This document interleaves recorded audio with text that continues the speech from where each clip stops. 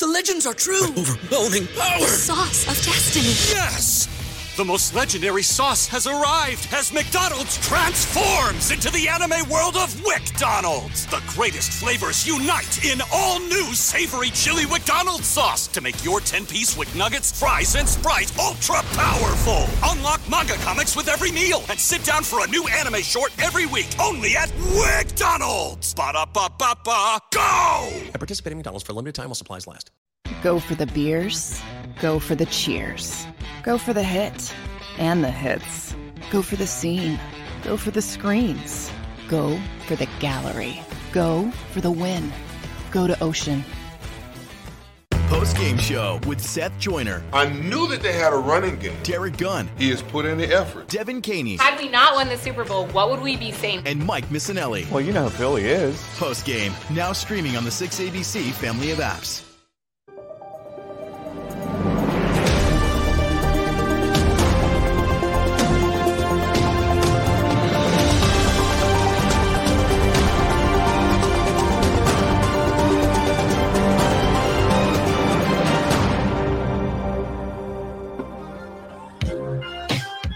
What's up, everybody? Welcome in Friday Eve. All right, Gunner, because I know you appreciate this so much.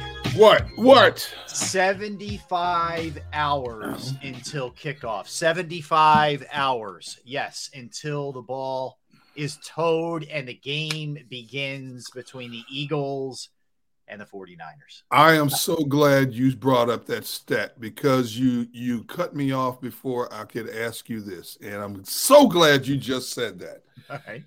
Did you find distractions to calm your nerves?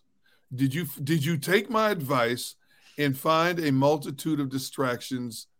See, no, because no, you didn't. See, don't tell me yes. No, you didn't, because you just mentioned 75 hours until kickoff. So you didn't follow my advice. Yes and no. Okay, the yes part is I did stay busy for a while yesterday. I did pretty well. I let me put it this way. I bided my time. Is that a word? I bided my time until the Sixers game started last night. Okay. I stayed busy. I took the dog for a long walk. I did some stuff around here. I did some work stuff that I had to do. So I did okay. Now, I'm not going to lie to you. Today has been tough. I need this game to get here. The day has barely started, dude. I know. What are you Rob? What are you going to do today, tomorrow, and Saturday to calm your nerves? See, I have a full gamut. I have to pick up. I do this show. I pick up my grandson daily, one of my grandkids daily from preschool. I have all these projects around the house. We assembled all of this furniture for my wife's office. This new furniture she ordered from IKEA over the last few days. Then the other night, my son Jordan, my son-in-law Alex, and I took it to her office and we put it in for her. And then yesterday, she wanted me to take this huge rug. This rug is like, oh my goodness, I don't know how many, 8 by 10 feet. It's huge. Yeah. She's got 4 or 5 rugs rolled up in the basement that she won't let me get rid of because she goes, you never know I'm going to use them. So I hauled one to her office yesterday and we put it in place. And then she had bought some more furniture to go in her office. And then tonight, one of our friends' kids, when I say kids in their 20s, she's doing a little concert. She does her own little concert. Very good singer, plays the guitar at this little cafe that our church owns. So I'm gonna go see that. You have a nice ham and cheese sandwich with some fries while I'm there. See, I've got all this built in on Saturday. Okay. Now here's the worst part. Yeah, I told you about my oldest daughter. Because her kids are 18 months and.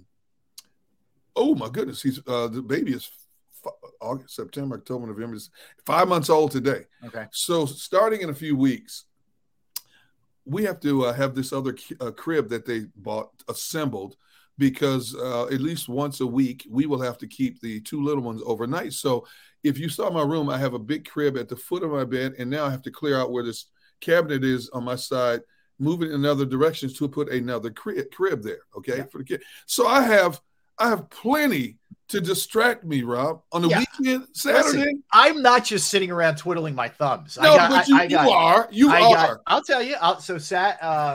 Tonight I'll be at Screwballs in King of Prussia, 6:00 with Krause. Okay, so you want to come out and hang out? We'll do a show from there, which will be countdown for kickoff, and you can watch it on Sunday morning before the pregame show. Okay. Right. On Jacob YouTube channel.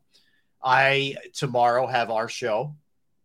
I have some other stuff that I do. And then I have a basketball game. My daughter has a dance she's going to, which we're going to get pictures and all that good stuff. Okay. Then Saturday, I will play pickleball in the morning and do my radio show from 3 to 7. That's good. WIP. Okay. Good. Then I'm doing another hit for some place else when I get home at 8 o'clock for a former friend of ours who used to produce something that we did. I'm doing him a favor. Good. I'll be doing that. And then Sunday's going to be tough. 3 o'clock is going to be tough. I'm doing the post-game show. However, the build-up from awakening to 3 o'clock will be a challenge. Sunday should be the easiest day because that day has arrived. If anything, that's where you should be the most peaceful. Have the most inner peace because you know it's coming. See, in my case, I've got to drive to Ocean Casino. And like I said, it's like an hour and 45-minute, 2-hour drive, depending on traffic, right? Yes. Okay, so I'll leave here at 9 o'clock. Our pregame show on Jacob Sports Media YouTube is at 1 o'clock. So if I leave here at 9, I get there at 11, get 2 hours to get and sit in the green room, breathe, go over my notes, collect my thoughts. All of a sudden, you're doing a pregame show. Boom. Next thing you know, the game's here. Now, to address directly M. Reyes, who said a little while ago, Gunn, don't be a stick in the mud. No, M. Reyes, I am not being a stick in the mud. I am trying to help my friend Rob mentally.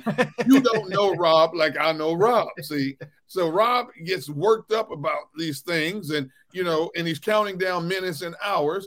You know what? That day's going to come. You're right. Go stock up on your beverages, your chips, but you know what? You can't force the day to get here. I know. It's true. I used to. So what I'll do too is we're actually going to have crazy mild weather in our neck of the woods where we live. Yes. Right. Awesome. We're going to be in the 50s possibly. Right. So that's great. That will allow me to do some things in the yard that I normally can't do this time of year. So that will also be a big assist. That'll be my Sunday morning thing. I'll be out there in nature. Will you? Now, see, that's Saturday morning because I don't have time Sunday morning. So the one thing this time of year I don't want to do in the yard, which I always get my son a lot of help because it takes less than 10 minutes, is cleaning up after dogs. I will be doing that too. Not looking forward to that, by the way. Yes, I'm with you. I don't even own these dogs. We got 3 dogs. Here's the worst part about that, Derrick. Yeah. It is what it is. It's life. You got to do it. But the worst part isn't even necessarily for me, the yard, right? Right. The worst part is when you're on the walk with the dog. Right. And after the dog does its business. Yes. My Bailey does her business, right? Yes. I'm cleaning up with my bag, which I always have. Absolutely. Yes. Never, ever do that to anybody. Yes. Let me just be clear. But when I'm doing that, when a car drives by, it's kind of humiliating when you're picking up dog poop. Let's be real. No, you know what it is? I'm always thinking, I bet you these people think I'm just going to leave it here. I think that too. Because people do that. People do that. You know what I think? I think the neighbors think that. Because we've all been burned by that. Like you've walked out and you're like on your front lawn or the sidewalk getting to your car. You're like, really? Like we've all been there, right?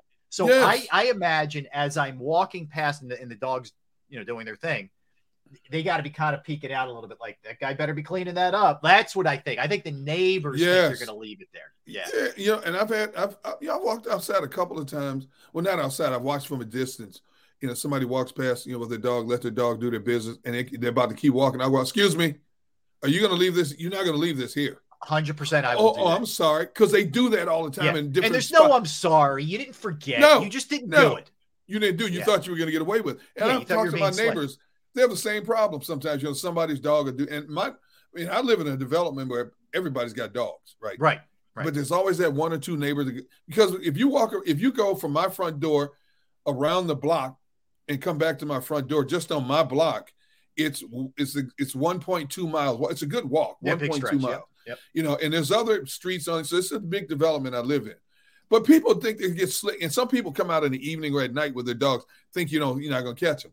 See, and they should understand, most people have cameras now outside their homes. Yeah. So they see you. They know. I know. It just drives me nuts that people are that inconsiderate, man. I'll give you one. So my dog is a female, okay? Yeah. So sometimes when they do their business, it looks very similar if it's number 1 or number 2, if you know what I'm saying. Okay. Yeah. So my dog goes number one. Okay. Yep. I had a neighbor come like charging out of their house and say, "You're going to clean that up." Yep. I'm like, "Clean what up?" Yep. Your dog just went. I'm like, "Yeah." Uh-huh. I said, "There's nothing left behind. It was, number one." Oh, okay. And then just storms back in. I'm like, okay, and no sorry, no nothing. Like, I'm like, do you see the bag? I have a bag that's attached to my leash. Yep. I'm like, if she would have went, I would have cleaned it up. Trust me. Get back in your house there. But you know why they do that? That's because because other people have done it to them. So they automatically think everybody's doing it. I get it. Where is he? A-Dog 2205 says, D Gunn, I'm still fighting the good fight on no dogs. I know it's only a matter of time, unfortunately. I keep telling her, I'm assuming his daughter, I won't be the poop cleaner, though. Doubt that works for me, sadly. A-Dog, let me tell you two things. Number one, I've had dogs most of my life, and dogs are man's best friends. I love dogs, and also they're very therapeutic. People don't realize this. They're very therapeutic in terms of, I read this study and I didn't believe it at first, but it's so true. Just sitting petting a dog daily is very good to reduce stress and stuff like that. They're literally, you live longer if you have a dog. It's true. It's 100% true. They're so loyal to you. Even when you don't want to be around them and push them aside, they keep coming back to you. They love you unconditionally. Okay. True. Number two, A-Dog, you can fight the good fight all you want about not cleaning the poop. I will tell you right now, yes, you will. You know why? Because it's your yard, and if nobody else does it, you have to do it because you don't want, if you have kids or your grandkids or whatever, you don't want them stepping in something and bringing it back in the house on the carpet or the floor. Yeah. So you're going to do it because it's your yard. So get that out of your mind. Number one, you're going to lose the battle about the dog because if it's your daughter, she looks at you with those big eyes and you're going to melt, number one. Number two, you're going to clean. Here's my advice to you. Don't get a Great Dane. Don't get a Pyrenees. Don't get a Dalmatian. Don't get one of those big dogs. Get you a nice, either medium size, like a 20, 25-pound dog. Or in my case, I have what I refer to as two rodents. I have a 12-pound Chihuahua, and I have this 12-pound dog that's a mixture of Dachshund and Terrier or something. It's a lot easier to take care of. And then my daughter has a 75-pound dog that's part lab, part something. That's not bad. But when you start getting those dogs at 100, 125 pounds, that's like cleaning up a horse corral, man. I'm not doing. I did that. I had to do that when I was a kid. We had German Shepherds. My dad got two Siberian Huskies when we moved to our other house in the suburbs. He had a cousin who was in an army stationed in Alaska, and sent him two purebred Siberian Husky pups from the same litter with papers. He only charged my dad, at that time, $25 a piece for shipping. Jeez. And they were beautiful dogs. The male's name was Koyak and the female's name was Sheba. Beautiful dogs, looked like wolves, but they were the sweetest dogs ever. But I was 13, 14. I'm the one cleaning my yard. I always tell you this all the time. I had to clean the yard, help shovel the snow. My brother got away with murder. And I'm still to this day angry over this. Hence the resentment that you still have towards Dad, rest in peace, no offense, but how did he escape this? Trust me, I know. It's unbelievable. I was doing it all, man. Trust me. Yes, Barrett is on assignment for people who are wondering. He's Fitness Rebel. He's got a little something going on. He's tied up with some other duties, but he'll be back tomorrow. So we're looking for it. We do have a big show for you today. So at 1:30, we have Keith Pompey to talk about that Sixers win over Ben Simmons and the Nets last night. We'll talk to Keith at 1:30. Then at 2 o'clock, we're looking forward to this. First time on the show, Quentin Michael, former Eagles safety, oh my goodness, will join us. So we're looking forward to hanging out with Quentin, getting his take on everything Eagles-wise, because he's still very locked in on what's happening with the Birds. Is Quentin, former number 27, does the Q&A podcast with Jason Avant. Does a really good job with that. So he caught me off guard. He caught me off guard, man. I thought he was still on the East Coast, and I won't say where. We'll talk about that when we get him on. But he goes, "I relocated." I'm like, "What? You what? Relocated?" Hey, one other thing, Chris D. Always appreciate you. We weren't even on yet. She gave me a shout out for the latest Gun on One. Okay, the latest Gun on One is dropped. Our colleague Barrett Brooks. Barrett loves to break it down. We break down offensive line, defensive lines, skill position matchups, coaching strategy. Hey, everybody out there, if you get a chance, listen to the latest Gun on One. You can hear it right here on the Jacob Sports Media YouTube machine, wherever you get your podcasts, Apple, Spotify. Barrett Brooks, unleashed on Gunn One. I like it, man. I like it. All right. So a crazy, busy media schedule today for the Eagles, Derrick. So here's the way this works. You're going to have, and this is, obviously everything's heightened with the playoffs being here. But anyway, 12:30 player press conferences, 1:25 Nick Sirianni, 1:45 the practice begins, 3:30 they open up the locker room. So as we go on through the show, I'll sprinkle in some little tidbits of what we're hearing from the locker room, what we're hearing from Nick, what's going on out there at the NovaCare complex today. But we're getting close here, right? To the Final Four being played on Sunday. Eagles are the first game, and the second game is the NFC game between the Chiefs and the Bengals. But the good news is, at least in a limited capacity, Avonte Maddox did practice yesterday. We'll see how he feels coming off of that, if he's going to be able to practice today too. So that's going to be exciting. If you could possibly get him back, I really didn't expect him to be back for this game. Now, I don't know if you will or not, but what a bonus that would be if you could get him back for the game. Oh, no question about it. I mean, that is as complete a team as you could possibly have. I mean, he's the only missing link. I mean, you put him back in there, you can leave CJ on the backside again. Now I like their chances against the 49ers weapons. Yes. Because I was watching a lot of extensive footage of this Brock Purdy last night. Yeah. And I sent you and Barrett a clip, like about a 50-second clip of what I was looking at. And this kid gets the ball out of his hands lightning fast, man. What Kyle Shanahan does with him to avoid him making mistakes, to keep him from having to do extensive reads, to have to go through multiple progressions, is a work of beauty. I don't care if you like the 49ers or not, but just watch how this kid goes through his mechanics of getting rid of the ball. And one in particular, the clip I sent you was of Brandon Ayuk. Dude, this dude runs routes like Devontae Adams. I mean, how he's deceptive on his routes and how quick he is, and he's much faster than Devontae. So now I'm looking at him, and I'm thinking, now I understand why they are number one in the league in terms of yards after the catch. Because he's so quick, he hits these guys in open spaces, and before a defender can catch up to him, they've already got an additional 3 to 5 yards. So it's going to be a challenge. So if you can get Avonte Maddox back out there, I like the matchups a lot better than I do with having to bring CJ down in the box, which I'm not complaining about. It's a good thing. But as much as Reed Blankenship has been in a pleasant surprise in the back end, he still makes mistakes. He still makes those mistakes. Well, especially in coverage. Coverage. And these dudes, they get by you. These dudes get by you. There's no recovery time with these dudes. Yeah, no, look, you're right. You're right. And he does do a lot of things well, and he's coached up very well. I think that the other strength is he doesn't blink when people are coming right into his face. He's not necessarily a scare guy. I think he has two bad habits that I think the Eagles could take advantage of. Okay. One, when he's being blitzed, he will tend to turn his back. And run. In circles, In circles. Most of the time when you turn your back, unless you're like a Houdini like Russell Wilson used to be or somebody like that, you're in trouble. So I think continued pursuit of him, the Eagles could have some success. And they turn into massive yard losses. That's not just 5-7 yards. That could be 20. Okay. So I think that's one thing.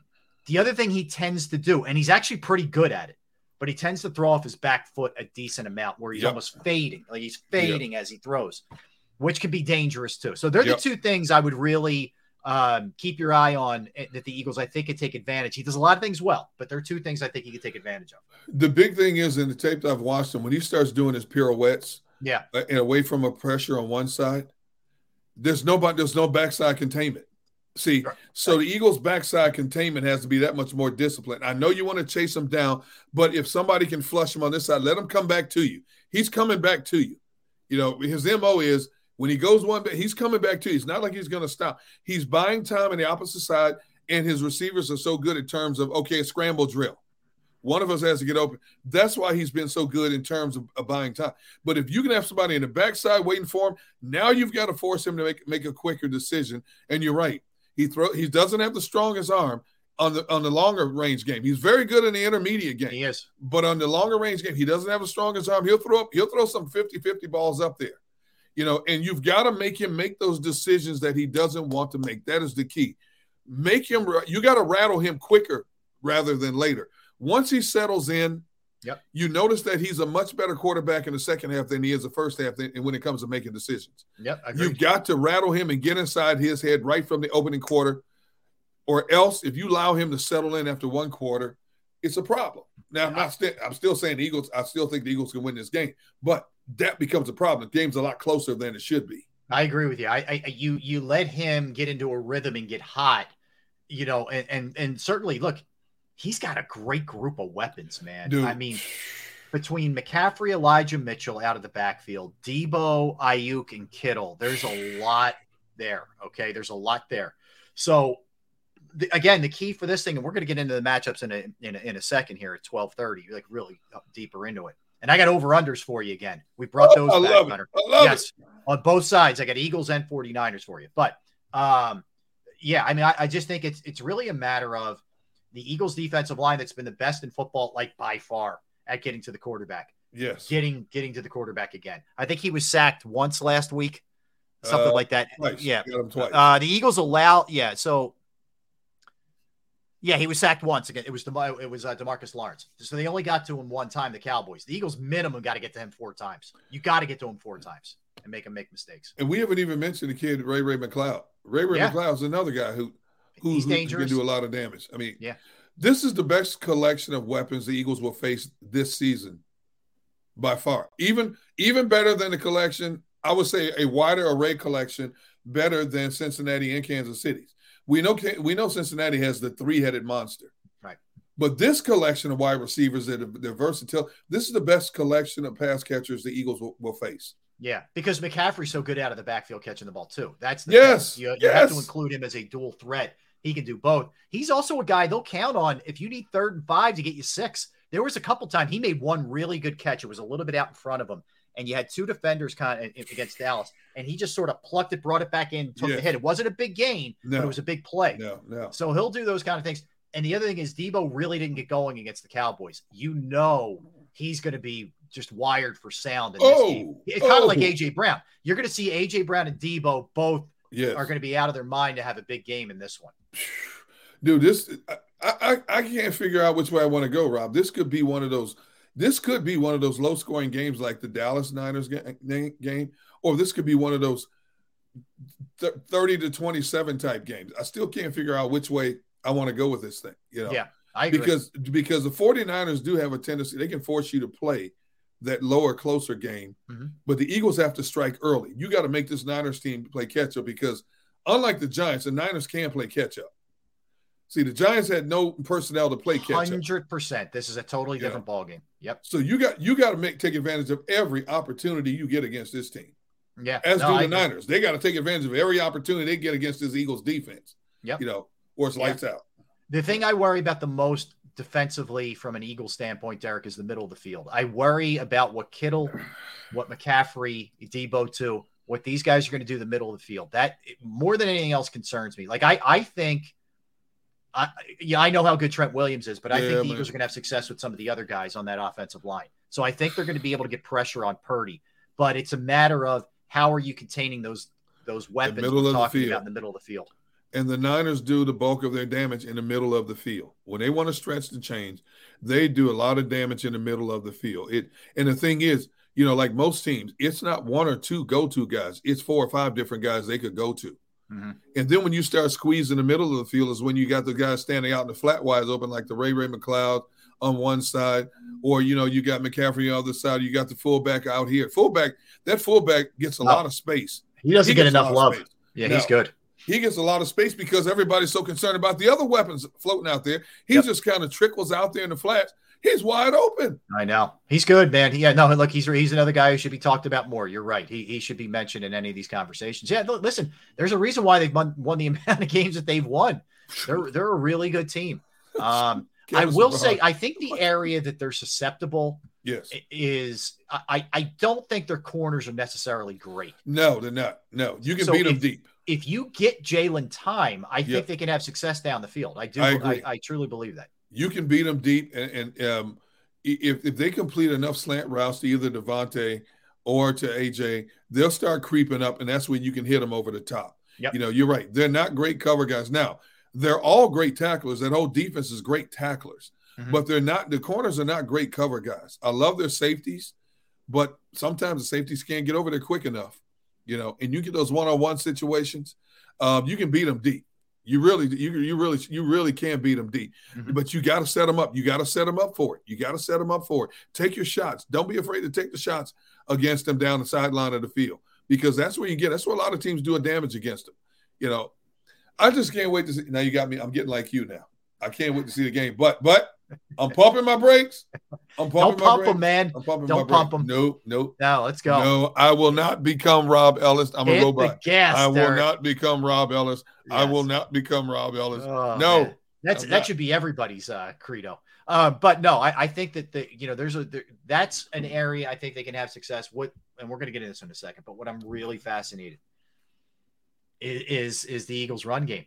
A team that went for 268 last week against New York. Yes, going against a nasty, nasty rush defense, and who wins that battle? That is going to be the ultimate.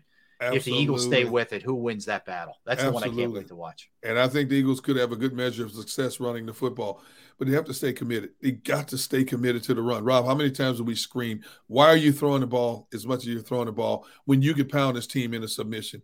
Because I think a lot of times when you throw the ball more, number one, when you don't complete it, you're unnecessarily stopping the clock.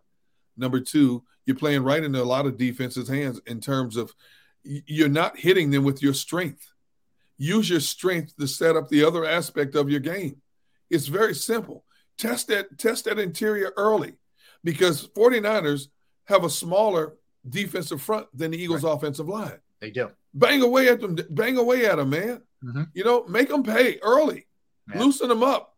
By the second quarter, make these dudes have their hands on their knees, on their hips, and looking at each other like, hey, you're not doing your assignment. No, you're not doing your assignment. Talk about Don't it wait all till the the time. fourth quarter. Yeah. Don't give up on it if you're not getting huge chunks early. No. That's the key. And to the Eagles' credit, they stayed consistent with the run game the whole Giants game. And I know the Giants aren't nearly as good as San Fran, but they stayed with it. And sometimes we've seen them get away from it. So I hope that that's where they're trending here, where this is now. They did some self-discovery, during the bye week, and they realized, let's get back to what we do best. And they stayed with it. So I hope that's the case this week. That's for sure. Hey, I know we got a break here in a minute, but to address some of the people I've seen, hey, Gunn doing a show from his deck grilling would be epic. I thought about now. I will sit outside when it gets warmer. I will sit outside. Yeah, well, I do want us to do that when you're. Yeah. But I don't know if I could, because see, we do like 28-minute segments, man. And I would have to jump up and leave. I can't just let stuff burn. That's my credibility. No, when it's nice, I want you to just have your setup out on your deck, even if it's just your laptop. I know it's not going to look perfect, but whatever. I did it last year in the summer from a deck on the shore. It was great. Yep. I want you to be out on your deck, and you got to get up, do your thing. You can do it. Barrett and I will be there. We'll keep the conversation going. But I want to see it, man. I want to see what it looks like. I want you bringing almost a laptop over while you're doing this kind of stuff. We'll do almost a little play-by-play of you doing your wings or your ribs or something else. Sandra just texted private chat, said, we're bringing out the camera crew for Gunn. Yes. We're bringing out the extra camera for this. We're doing it, man. You don't think we're doing it. We are doing it. That's the advantage of it.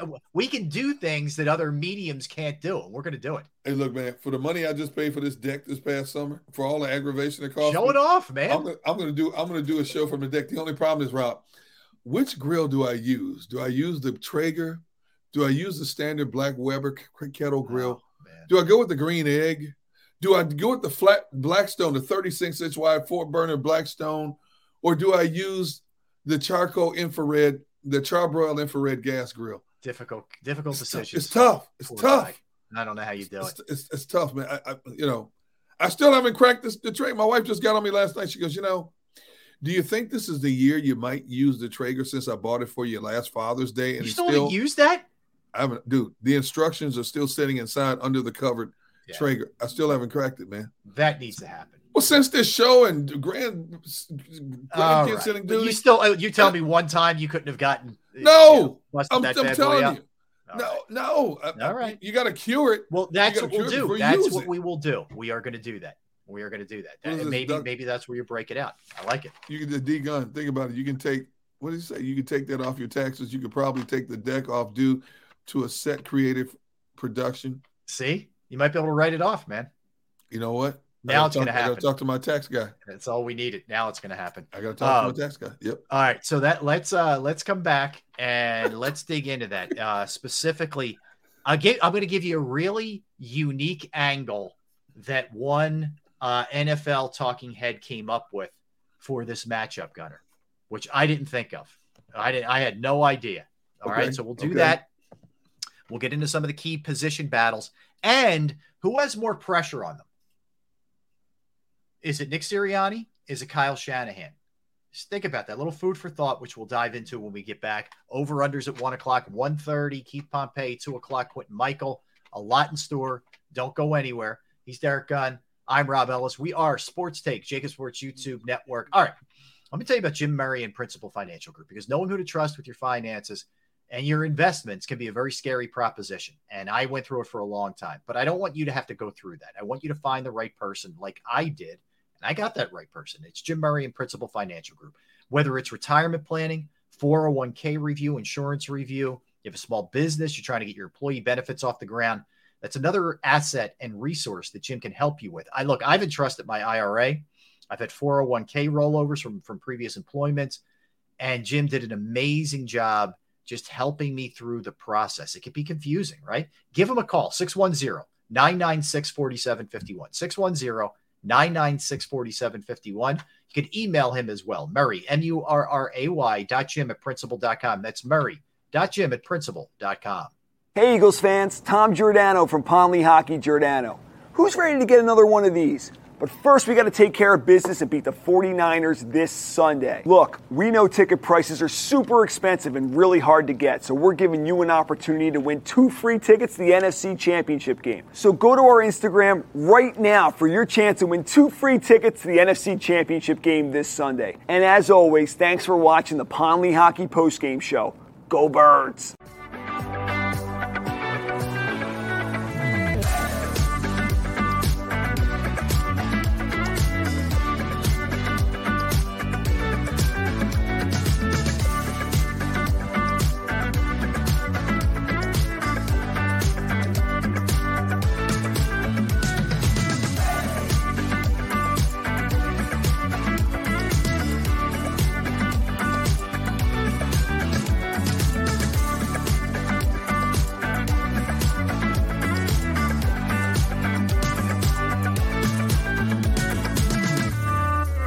D'Ambrosio doesn't need a special event to appreciate his customers. Jeff shows his appreciation to them every day of the year. Jeff makes sure to stock more new inventory than anyone and guarantees prices and payments that nobody can beat. There are so many reasons that thousands of customers know Jeff is the easy, friendly place to do business. More for their trades. No judgment zone for credit issues. The best, most reliable service department in the country. That's why I like Jeff, and I know you will too. Jeff will satisfy you every day. Jeff D'Ambrosio, Destination Downingtown, Owner Appreciation Event.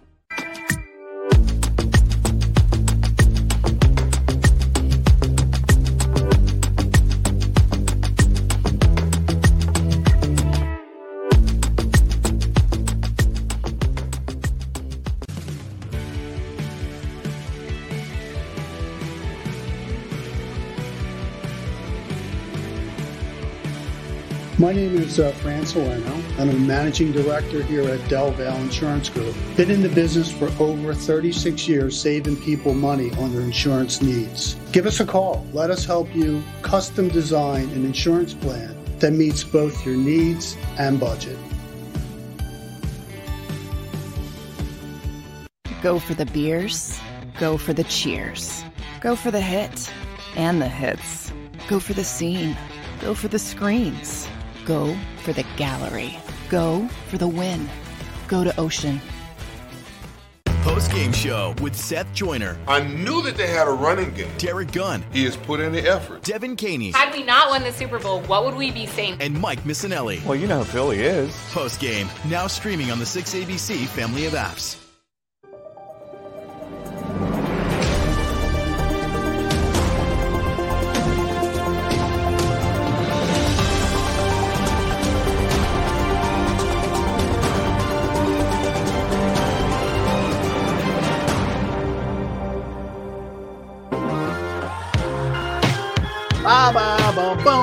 Welcome back, everybody. Yes, Sports Day, Jacob Sports YouTube Network, Thursday, Friday Eve. Derrick Gunn, Rob Ellis, B. Brooks off. He'll be back with us tomorrow. Will Barrett. All right. So I was watching this today, Derrick. Yeah. And I'm a big fan of Good Morning Football on the NFL Network. I really enjoy the show. I do generally. I think they do an excellent job. And our buddy, Bill Henschel, is one of the producers there. So and having worked with Bill, we know what a good job he does, both of us, right? Absolutely. So I'm watching a segment that Peter Schrager, who is, he's also an insider on Fox, if you watch their pregame coverage and whatnot.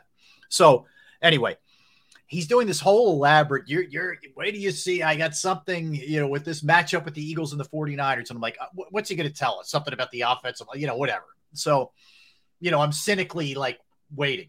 So the piece, he comes up with the piece. And damn if he didn't hit me with something I wasn't expecting. I give him props. Right. Okay.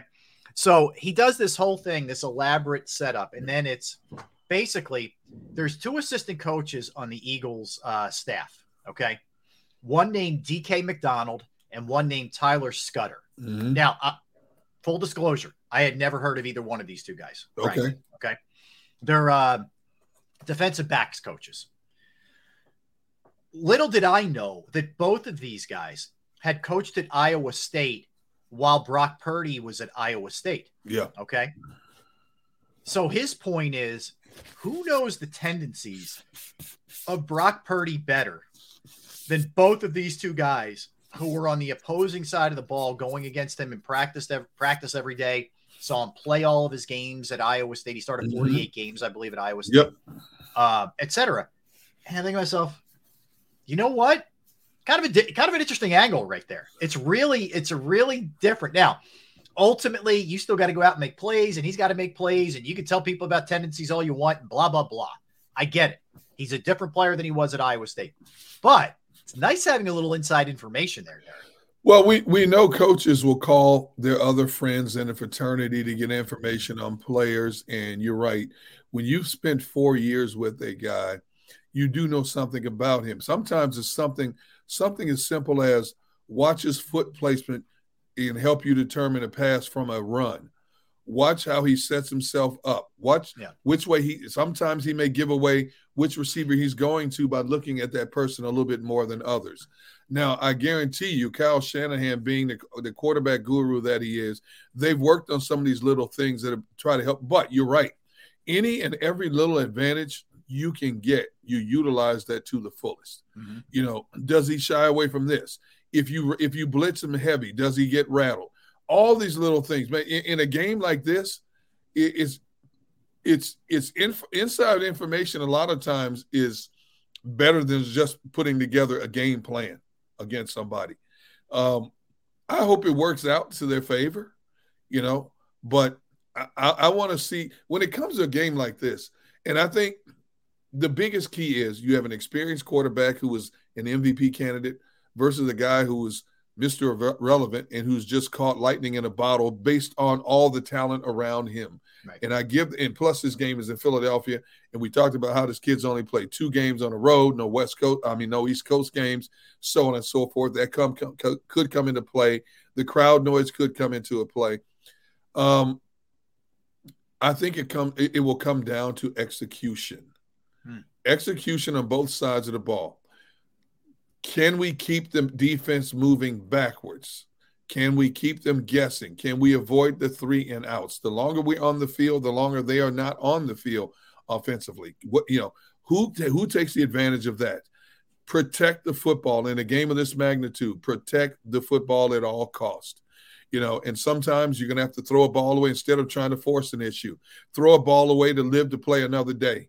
Don't think you have to make this super heroic play right now. Don't give – and the momentum shift in this game is huge. The more we have the momentum, the more they don't. Don't give them one iota of momentum. We have to demoralize them. We have to get inside their heads. And for as many accolades as we've generated on our side, so have they. Right. We're number 1 in sacks. We're number 5 in this, number 4 in this. They won 12 in a row. Mm-hmm. Okay. Also, all right.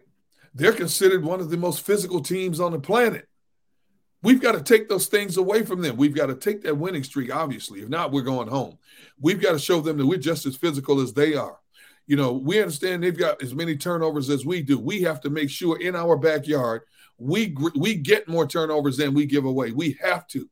All these little things come into play. And here I go again, acting like Rob Ellis. I was about to let the words slip out of my mouth. I cannot wait to see what could be an epic showdown. But I'm at peace right now. Here today, I'm at peace. The game will get here soon enough. 4 days is not that far away. Let's see, Thursday, Friday, Saturday. 4 days is not that far away. I'm going to control 3 days.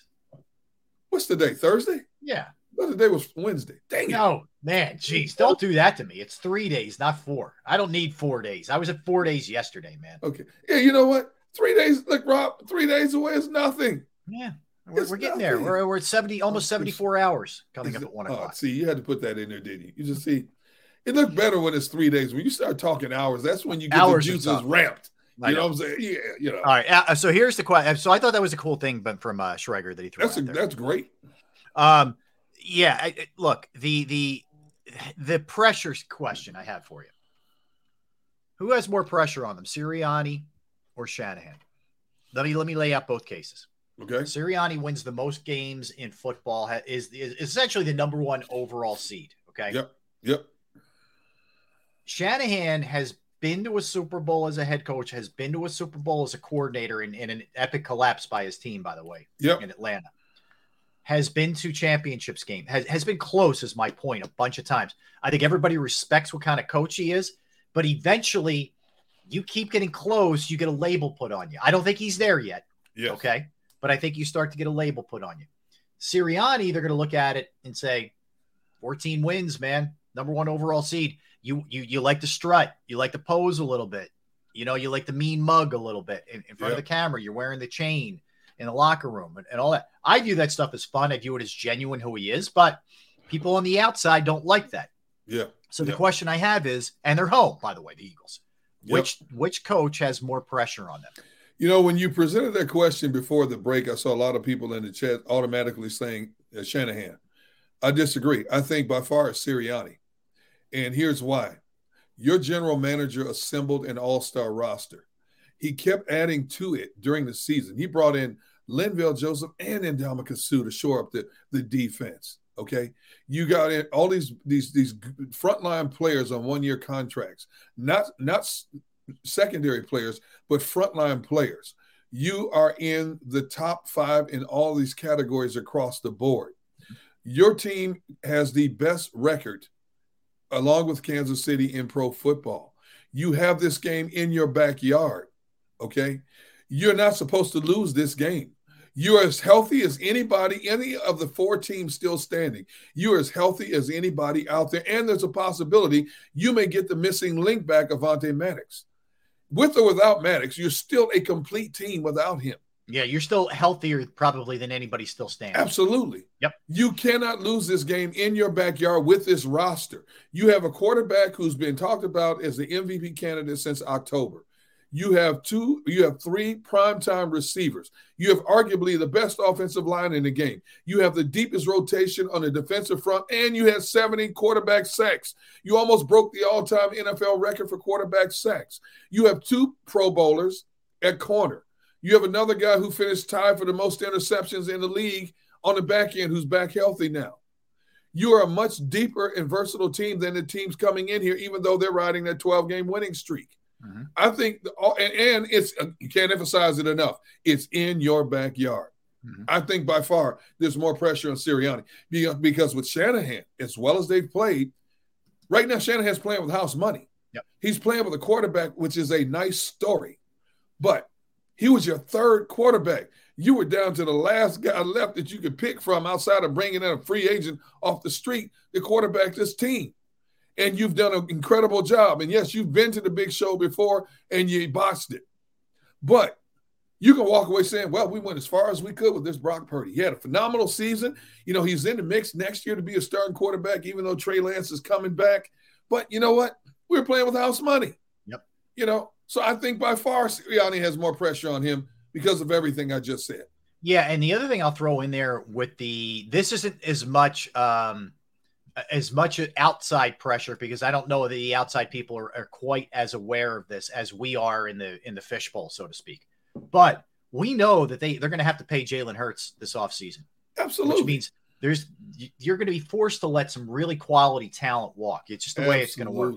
Absolutely. So that makes this year all the more critical for them to win a Super Bowl, considering, not to say the Eagles can't draft well and make up for it and all that, but you got to take care of it now, Derrick. So I'm with you. I would go Sirianni. I will say, fair or not, like if Shanahan keeps getting like to the doorstep here, he's going to start getting that label. It's not right, That's but true. it is what it is. But I would definitely say it's on Sirianni. See, I would also say, though, in this case, this one particular case, if Shanahan got to the Super Bowl with this rookie quarterback, he still has a built-in excuse that, hey, this kid caught lightning in a bottle for us. He did everything possible. But, hey, you're playing Joe Burrow, who was the Super Bowl runner-up last year. They came within 3 points of winning it all and shocked the world because nobody thought Cincinnati would get there in the first place.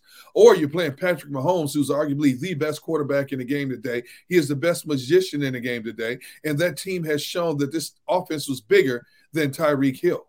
So, there's a built-in excuse for him there, in that regard. Now, if he was playing with Jimmy Garoppolo, even if he was playing with his first-round pick, Trey Lance, you could say, you know what? All right, Kyle, this is the second time you've gone to the big show and you've had all your pieces in place and you choked. You're right. You start getting that label.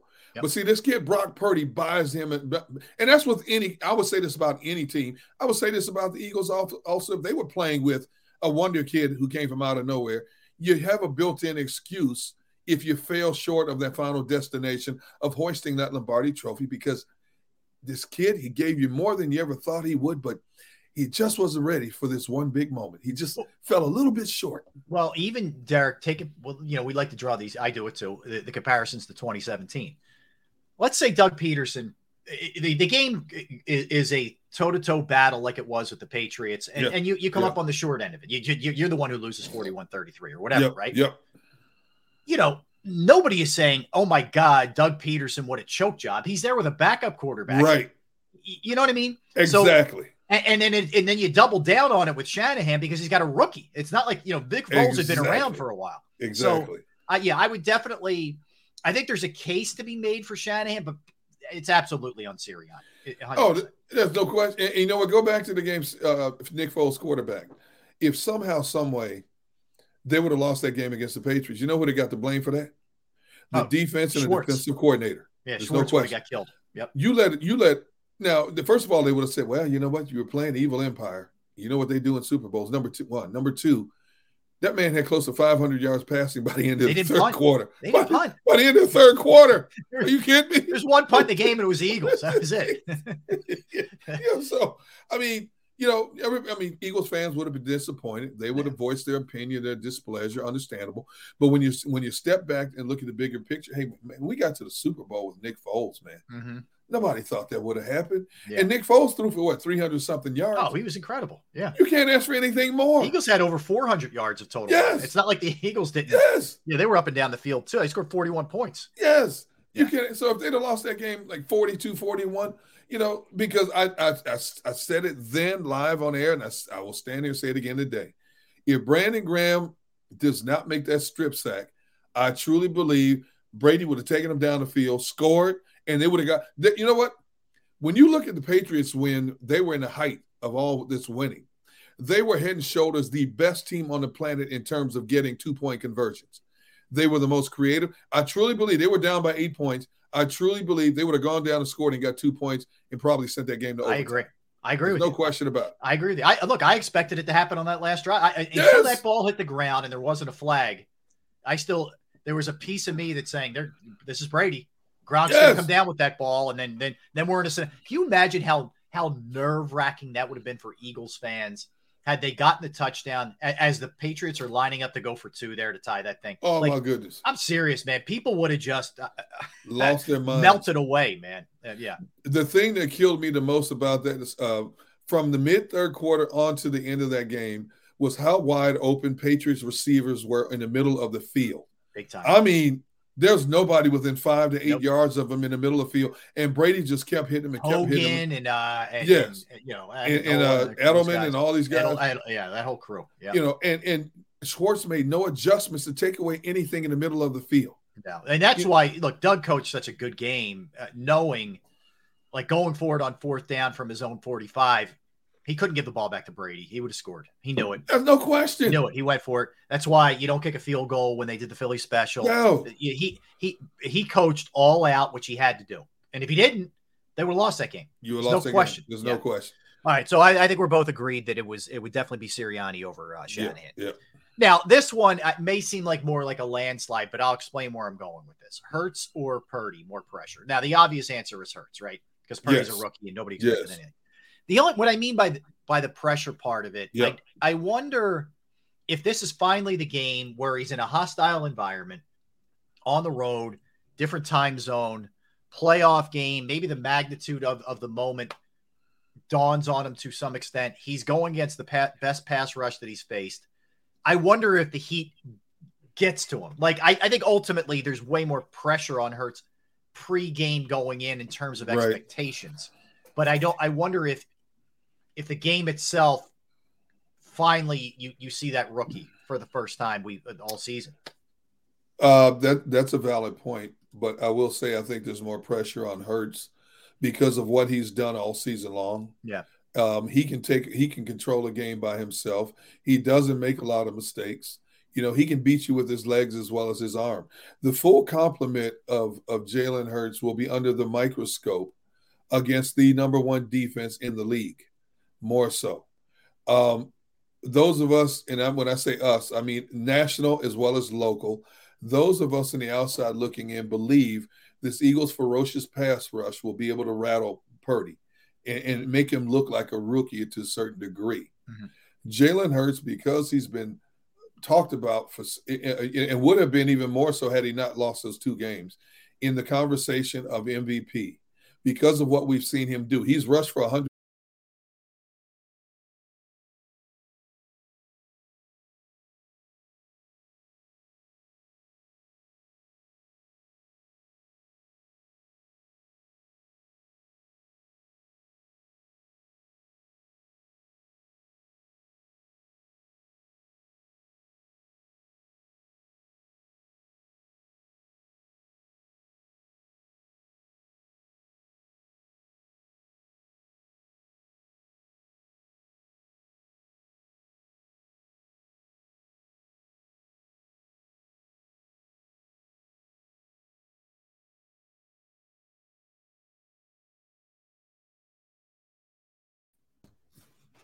I'm here. Derrick, you here? What happened?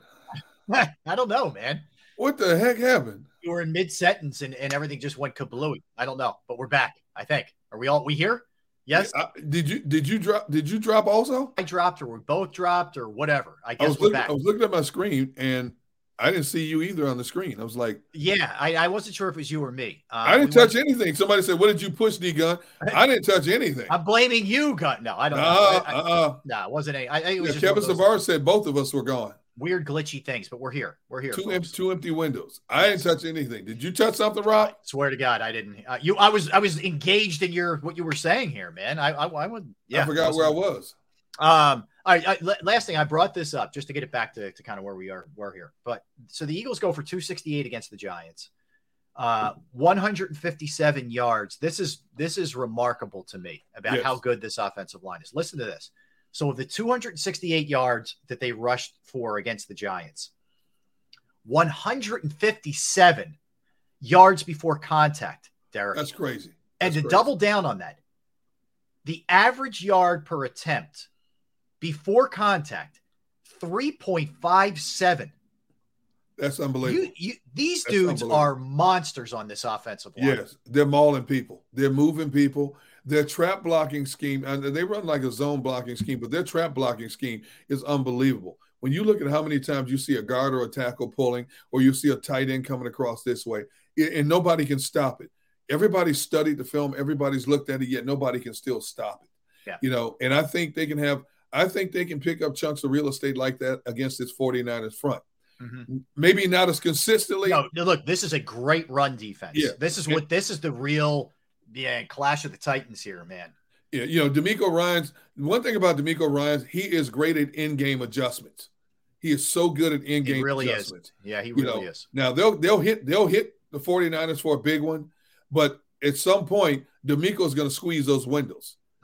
And when he squeezes those windows, you've got to quickly find that other advantage. Are they bringing more people down in the box? You've got the one-on-one matchups against their average corners that you want. You've got to make them pay. Every time they adjust, you've got to counter-adjust as well. But I do expect them to be able to hit the 49ers.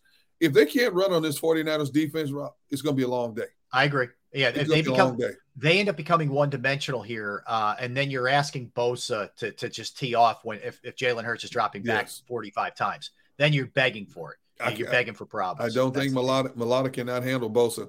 If somehow the 49ers can force the Eagles to pass, I don't think he can handle Bosa all by himself. And you're also you're asking a lot of Lane Johnson, man, to be in pass block against either Bosa or somebody else that many times with that injury. Right. You're playing with fire there, I think. So no question. Stay with it. Stay with the run game. Stay focused on the run game, and don't give up on it early if you're not, like we talk about all the time, ripping off big chunks of yards. All right. So when we come back, Derrick, we did it last week for the Giants game. We're going to do it again for this week. I'm going to throw over/under. These are not Vegas over/unders. These are Ellis over/unders. All right. I'm going to hit you with. I have a bunch. I think 12 for the Eagles. No, more than that. Anyway, I have a lot for the Eagles. Well, okay. And I have a bunch for the 49ers.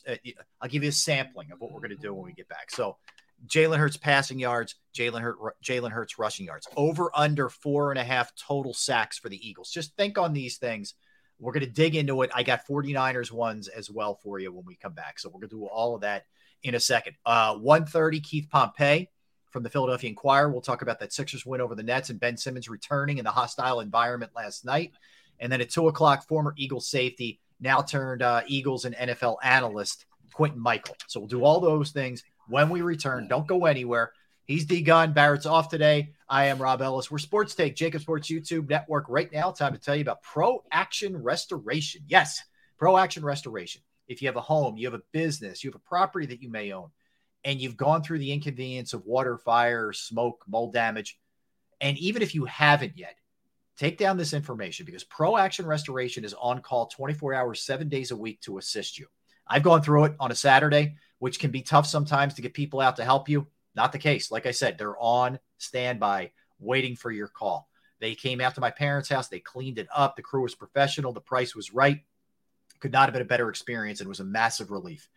Pro Action Restoration is licensed, bonded, and fully insured, and they've been serving the tri-state area for more than 2 decades. Pro Action will work in conjunction with your insurance company. So could be water, could be smoke, could be fire, you name it, mold damage, mold remediation. They can handle it.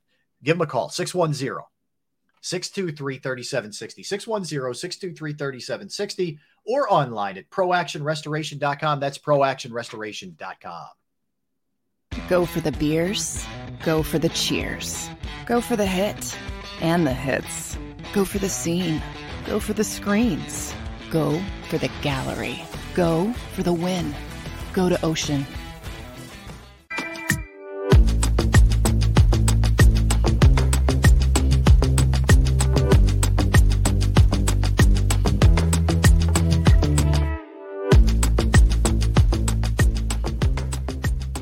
Jeff D'Ambrosio doesn't need a special event to appreciate his customers. Jeff shows his appreciation to them every day of the year. Jeff makes sure to stock more new inventory than anyone and guarantees prices and payments that nobody can beat. There are so many reasons that thousands of customers know Jeff is the easy, friendly place to do business. More for their trades. No judgment zone for credit issues. The best, most reliable service department in the country. That's why I like Jeff, and I know you will too. Jeff will satisfy you every day. Jeff D'Ambrosio, Destination Downingtown, Owner Appreciation Event.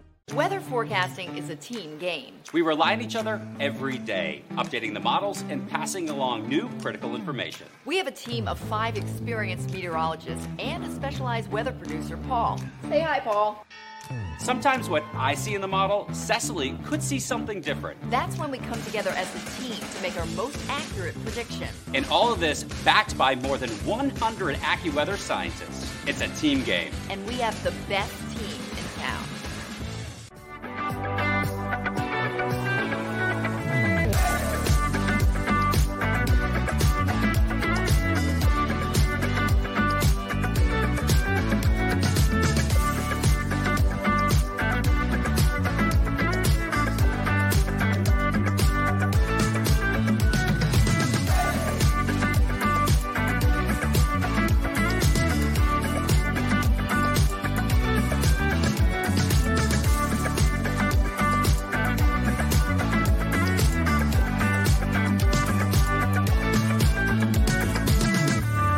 Hey Eagles fans, Tom Giordano from Ponley Hockey Giordano.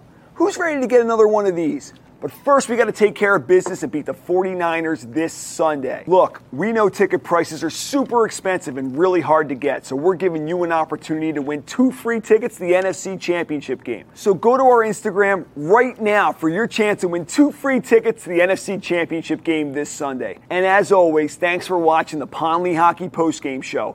Go Birds! Post-game show with Seth Joyner. I knew that they had a running game. Derrick Gunn. He has put in the effort. Devin Caney. Had we not won the Super Bowl, what would we be saying? And Mike Missinelli. Well, you know who Philly is. Post-game, now streaming on the 6ABC family of apps.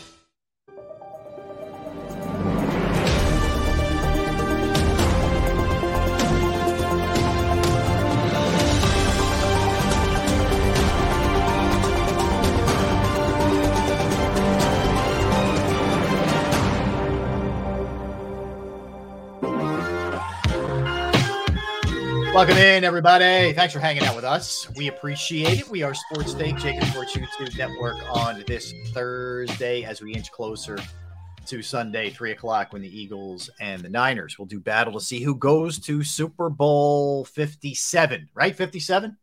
Yes, 57. 5 years since the Eagles played. I can't keep up with Eagles this were stuff. 52. Man. I can't keep up with this stuff. You're the numbers guy. See, I told you, I'm the numbers guy when it comes to phone numbers, credit card numbers, addresses. When it comes to all this 73 hours, 32 minutes, I don't have patience for that kind of stuff. I do it just to tweak you, man. That's why I do it. It's like, no, I respect that you do that, man. It's like, but then I say to myself, for a guy who has 35 jobs, he's got way too much time on his hand, way too much free time on his hands. It's fair. It's like, I got to talk to Maggie. I need to talk to Maggie. That's what I need to talk to. Oh, don't do that, please. I don't need any more responsibility. Why not? Everybody threatens to talk to my wife. Why can't I talk to somebody else? That's a good point. Fair. Yeah, turnabout is fair play. All right, let me hit you with some over-unders.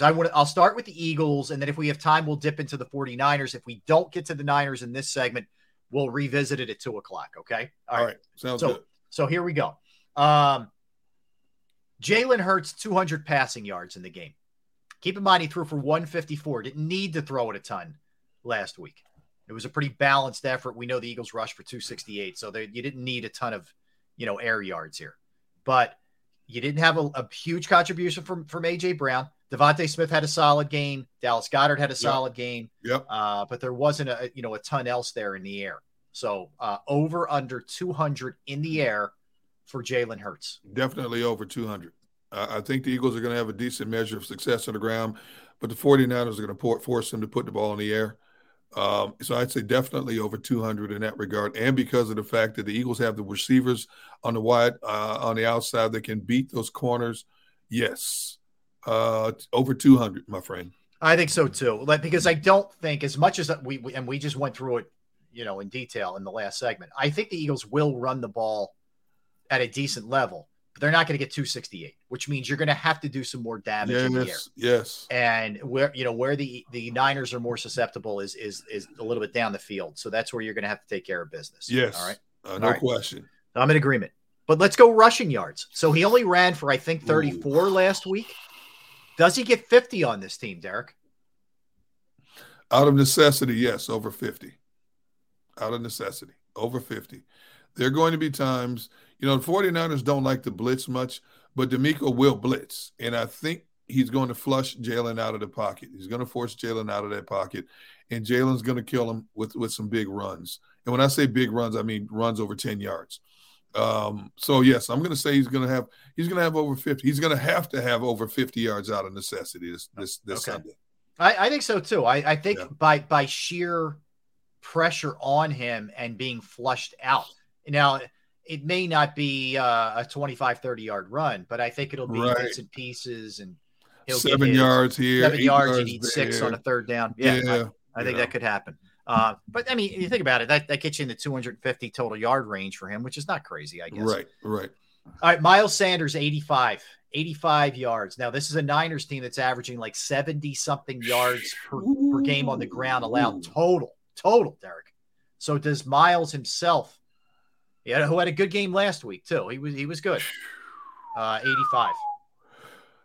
The running game as a whole will have over 85 yards. Miles Sanders. You know, he's done it on 15, 17 carries. He's got 90 yards. He's gotten $144. Wow, I don't know if they're going to spring him like that, though. But because I'm a daring man, I'm going to go with the over in this regard, Rob. That's good. Yeah, I'm gonna say Miles is going to get his over 85 rush. That's a good sign for the Eagles then, if that's the way that plays. People out. are saying under. I don't know. I feel under. I feel like 70-ish, and then I think you'll get Gainwell get a little bit, and Boston will get a little bit. Okay. Terry says that Sanders over under where was on that? FanDuel. On FanDuel is 50 and wow, it's 50 and a half. That's low. That is low. When you consider what they give up per game on the ground, yes, that's a great point by Terry, man. That's so. I'm going under, Derrick, on that one. I'm going under with the number I said. I would go over the FanDuel number, but I'm going under mine. I think the sweet spot for him is like 65. Well, I think. You know, we talk about how the Niners are like so good against the run, but their average against the pass is because teams found out you can pass on them. Look at what the Raiders did to get themselves in a position with a backup quarterback to win their game. Hit them at 300 yards in the air. 34 points on them, you know. Yeah. So they force you to throw the ball more, which is not good for them, but they force you to throw the ball more. I mean, wow, that's a tough one. I don't disagree with the people saying under. Yeah. I'm just saying Miles is capable of getting at 85. I'm gonna stick with it. I'm gonna be different. I'm gonna say 80. Stick to your guns, man. I like it. All right. AJ Brown, 6 receptions. Yes, because AJ is ticked off. Yes. So he's had many conversations with the boy Jalen Hurts. They've talked about it. They're boys. They go way back. We know what their relationship is it is like. The slant route, definitely over 6 receptions in this game. I don't know what it'll equate to in yards. What do you have over 6? There is absolutely no question. Hey, according to our guy, Jeff Kerr of Good Morning NFC East, Howie Roseman has been selected the Pro Football Writers Award Executive of the Year. The PFWA writers have selected him as the NFL Executive of the Year. And rightfully so. I don't think there's anybody else more deserving. When you consider all the strategic moves, think about how many wow factors he made from the offseason to the regular season. And we kept saying, I can't believe he did that. Hassan Reddick, Kazir White. Yep. The day trade for A.J. Brown. Bradbury. And, later. And then to bring in the two freight trains to put in the D lines when it was obvious they were having problems stopping the run. Mm-hmm. There's no question. And on top of that, not only did he bring these people in, they accumulated the best record in the NFC and the number 1 seed and tied for the best record in all of football. There's no question Howie Roseman deserves that honor. He did everything you could to put a coach and an organization in the best position to succeed. And that's all you can ask from your general manager. Oh, my goodness, yes. Yeah. So absolutely. So that's good. Well deserved for sure. All right. I agree with you. AJ Brown is going to be a man on a mission. He gets over 6. Yep. There's no question. Now he admitted himself, a little nicked up, said he'll be fine for this game. True. Now I had heard it might be possibly maybe it was a hip or an ankle. Not 100% sure. Yeah. But no matter what hurts you, if you step on the field, you're ready to play. Mm-hmm. All right, let me get back to Hurts for a minute. Over under 2.5 touchdowns. Could be through the air. Could be on the ground. You mean total? Total for him in the game. I thought you meant like running touchdown. No. Either throwing it or running it. 2.5 for Jalen Hurts in the game. Over. He went over last week. You might, but that's the Giants. Come on. No, I'm just saying. Just to put it in perspective, though, he did that last week. I'll say over. I say over simply because he is such a threat with the quarterback sneak. Yep. If you're close, he's the one getting it. Yep. He'll run for 1, throw for a couple, or run for 2, throw for 1. Whatever the combination is, it'll be over. All right. I'm with you on that one. That one is a definite over. All right. Let's go Devontae Smith. I'm going to give you receiving yards on Devontae. 85.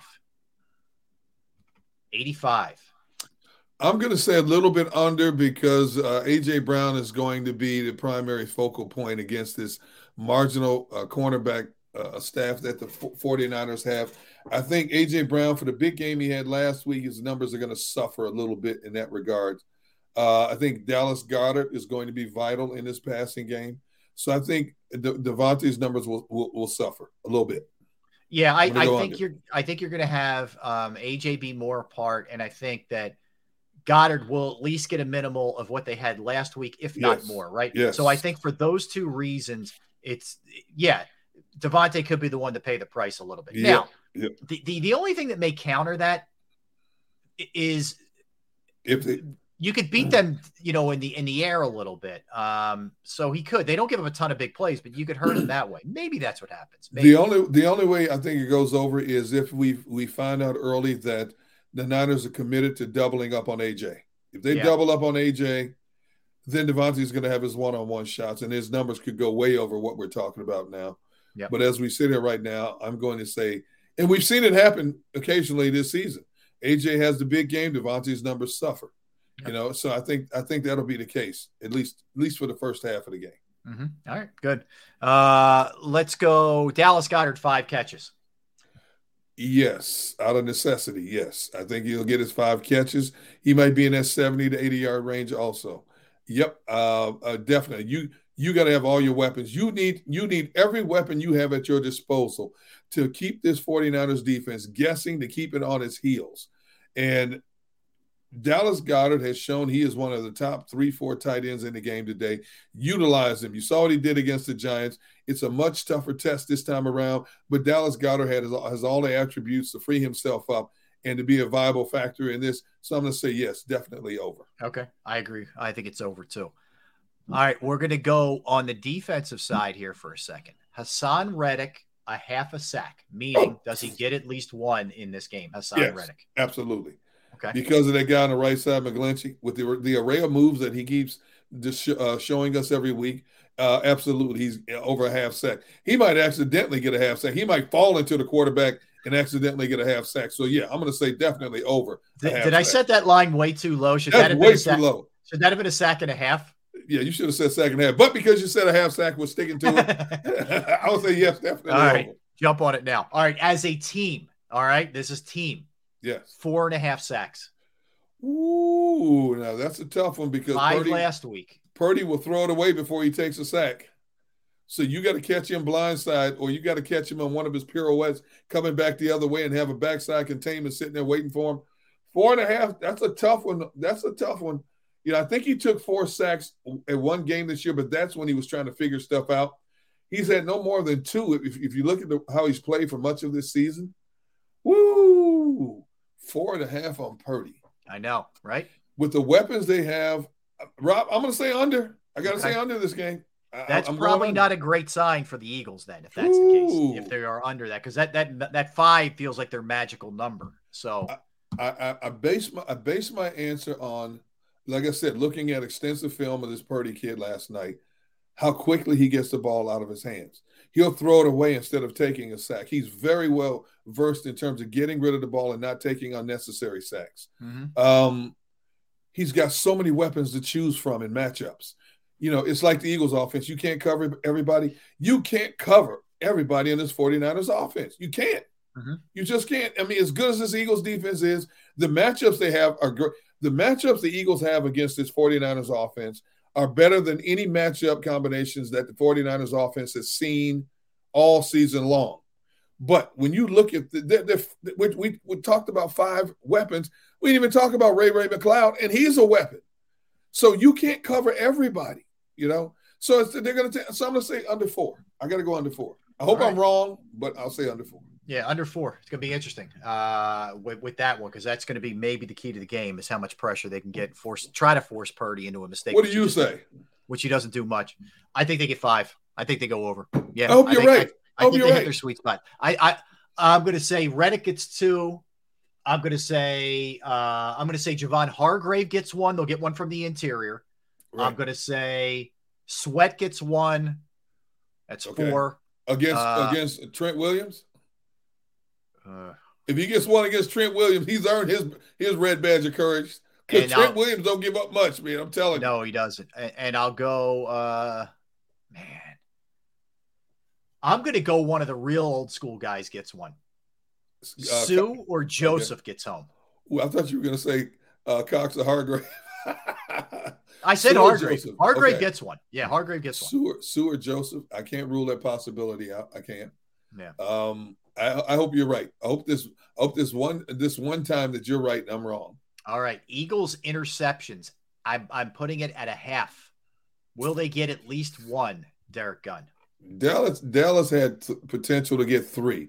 49ers love to work the middle of the field. Nobody's been able to keep them from working the middle of the field. But Purdy loves to throw that ball sometimes in tight windows.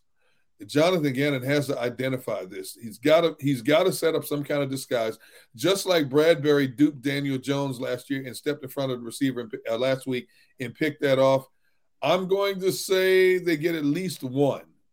At least one. They're going to get one. At least more as a push. Yeah, Dallas did them some favors last week, with 2 of those that they absolutely should have had. So I'm 100% saying they'll get at least one. I think the pressure, Derrick, they're going to put enough pressure on him where he's going to make an uncharacteristic mistake. I think it's going to happen in this game. He's thrown some balls over the field, not just against Dallas last week, but in the last 3 or 4 games that could have been picked, and they've ricocheted off people. Yep. And you got CJGJ back, who's been this whole season, a guy who's got a nose for the ball. So I say they get at least one. Okay. At least one. Yep. Okay. I'm gonna swing it back to offense for a second. You can either one of these guys. Boston Scott, Gainwell. I'm gonna set the line at a half a touchdown. Do one of them score? It could be running or catching in some capacity. I would say Gainwell. Gainwell gets the bulk of the touches that Miles Sanders doesn't. So I'll say Gainwell more than Boston Scott. I don't think this is a Boston Scott game. I think this is a Miles Sanders, Kenneth Gainwell game. Okay. Boston Scott can do just about everything. He's strong. He's a good blocker. He's a bull inside the 5. You can't find him. And by the time you find him, he's already picked up 2 or 3 yards. But I think Gainwell is the guy who gets a touchdown before Boston Scott. Okay. All right. I like it. All right. Let's jump over here then. Let's jump over to some of these over-unders for the Niners. You ready? Ooh. All right. Let's go. Here we go. Nick Bosa, 1.5 sacks. Does he get 2? Does he have less than 2? I say he gets 1. So I'm going to say if the Eagles can establish the run, he's not going to get many shots at getting quarterback sacks. Jalen Hurts is going to step up and run the football. That's going to negate his opportunities as well. I'll say 1. So you said 1.5. I'm going to go with the under here and say 1. Okay, I got 1. He got no sacks last week. He got none. Yeah, I don't think he goes 2 straight weeks without getting a sack. Yeah, he's going to be feeding. He's going to be feeding. I love Mulata's overall game, but I've said it before. I'll say it again. I think Mulata is a much better run blocker than he is pass blocker. He's been inconsistent in the pass blocking this year. Yep. And I don't know if it was because of that shoulder. And we don't know how healthy he is, but we know he's playing. And I think this dude Bosa just has a nonstop motor, man. I mean, yeah, he does. You look for D linemen who play the bulk of a game to get tired at some point. This dude is nonstop. He's like a J.J. Watt. He doesn't get tired. Mm-hmm. And I think somehow, some way he'll sneak back there and get 1. All right. Fair enough. Yeah. I'm with you on that one. Christian McCaffrey, total yards of 100. 100 total yards for McCaffrey. No, I'll say it'll be in the 80s. I'll say the 80s. And it could be an effective 80s because I've seen him get less than 100 yards and do a lot of damage. He'll have one big play running game. He'll have one big explosive play in a passing game. I think that will equate to under 100 yards, though. I just hope it's not, one big running play for a touchdown or one big passing play for a touchdown. But I'm going to say under 100 for him. He might get 90. He might get 90 plus, but I don't think he'll get 100. I think he gets over 100. I do. I don't. You're right. You might be right. I hope I'm wrong. I think that he's going to, I think he's going to get somewhere in the 70s on the ground. And I think he's going to catch enough that he's going to get about 40-ish in the air. Okay. I think he's going to get over. Okay. The key is just he can't have a big play. He can't have an explosive play. And that's one of the things that Gannon does well is they don't generally allow big plays. So, right. yeah, I hope I'm wrong. but I think he does. I think he gets over that number. I don't think he'll get deep. I think if he gets that explosive play in the run or especially the pass, it'll be one of those situations where he catches something underneath, finds a seam, and by the time a DB turns around and realizes he's coming down on you, it's too late. He's already gone past you. All right. Let's go Debo. Debo did not have a big game last week. 6 receptions for Debo. I want to set the same number that I set for you at 8 for A.J. Brown. Both guys coming off less than stellar games for themselves. Wow. Debo. I got to check something real quick as you talk, because I'm already on the 49ers. Where is he here? So let me see something on Debo. I got to pull up his game log and look at his best receptions for the season. Okay. He had 6 against Seattle, 4 against Dallas. The most receptions he's had in any game this season was 7 against the Falcons back on October 16th, and he had 7 against – oh, no, I take that back. He had 10 catches against Miami on December 4th, but it was only for 58 yards. Okay. Wow. So he's not a volume catcher, that's for sure. He's not, no. And for as electric as he is, now granted he lost a couple of games, as electric as he is, he's only had 1 game this season of 100 receiving yards, and that was back on October 3rd against the Rams. Mm-hmm. Okay, so no, he had 100. But let me change that. He had 6 catches for $133 against Seattle in the division in the wild card weekend. But after that, against Dallas, a much better defense than Seattle's, he had 4. He was targeted 7 times, had 4 catches for 45 yards. I'm going to take the under here. I think they're going to utilize him more in the running game on those jet sweeps and stuff like that. I'm going to go with the under here for Debo. I like the under too. I think he's going to have about 4 or 5 catches, 50s, 60s, somewhere around there. They do spread the ball out. Kittle gets his. Ayuk gets his. Enough throws out of the backfield to McCaffrey that I don't think he's going to have a high volume of catches. So I will stay there. I'll stay there. All right. But he's electric when he gets the ball in his hands, no matter how he gets the ball. So yards after catch, man. He is. He's not like AJ in that sense. They're strong. Very similar. Yeah. Yes. The one thing I like about this 49ers receiving core is that not a lot of guys that catch the ball and just go down. They are strong. They keep fighting for yards, all of them.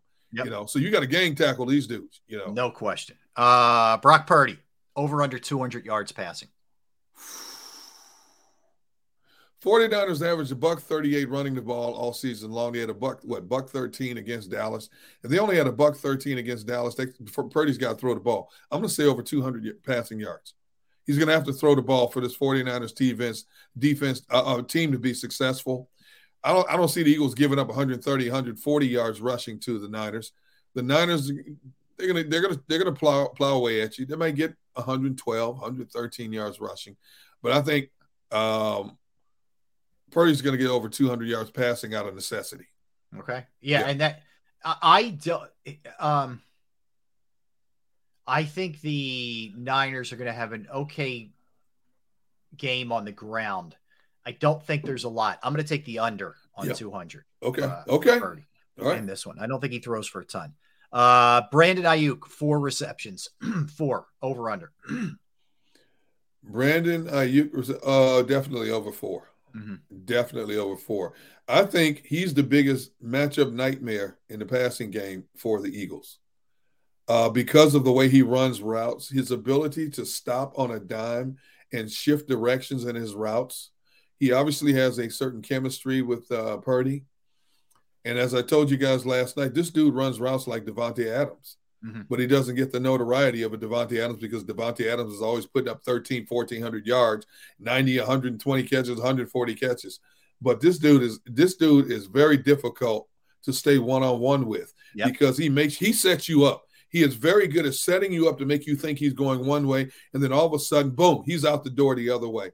So I'm saying, he's going to have over 4. Yeah, I think so. I don't see him being that contained by the Eagles defense. That's for sure. Yeah.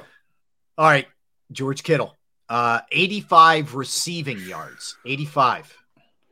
Kittle scares me because I don't trust any of the Eagles linebackers trying to cover him one-on-one. I don't care who you put on one-on-one. He's a problem for them. Yes, And that includes Kazir White. Kazir White is the fastest of the linebackers.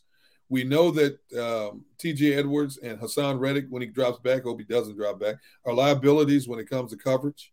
As good as tacklers and pass rushers as they are, Kittle scares me. Kittle scares me to death, man. With his ability to just out-muscle people over the middle of the field.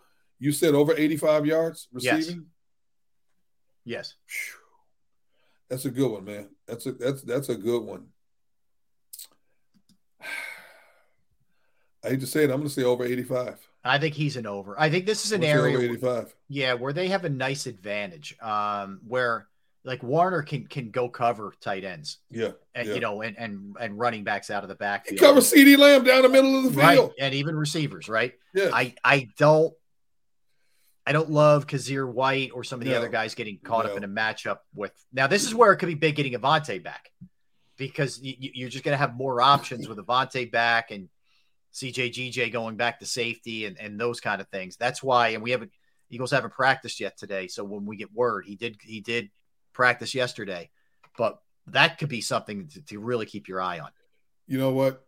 Kittle makes the bad pass look good, because anything in his area code he gets his hands on, he doesn't drop many, number one. No. And as good as CJ is and Avonte, because he's so much bigger, he out-muscles the best of the best. You look at a lot of his catches, he just bullies people, you know, to get to the ball. And, you know, I like the total Eagle secondary, but he's going to get his.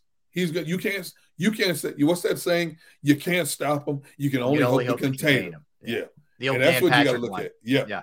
So that's where you got to look at it in this case. I like that. So there's a lot to look at. Terry said that FanDuel had it at 46 for Kittle, 46 yards. So that's a pretty low number. That's a lot of faith in the Eagles defense. You know, really. Sure. For sure. All right, let's hit it here. We'll come back. Keith Pompey is going to be joining us, so we'll get a quick timeout. We'll talk to Keith. Keith texting me as we speak. Let's just make sure. Xander, can you please send him the email? He said he didn't get it. So we'll have Keith joining us when we come back, and we'll talk some Sixers and Nets. When we come back at 2:00, it's going to be Quentin Michael, former Eagle, joining us. We'll get it back to the Birds talk, and we'll jump around. We'll talk to him about the AFC game as well, between the Bengals and the Chiefs. So we will do that also when we return. It was fun, Gunner. We'll do that. If there is a Super Bowl, which I think there will be, we'll do over-unders for that game as well. My Ellis over-unders.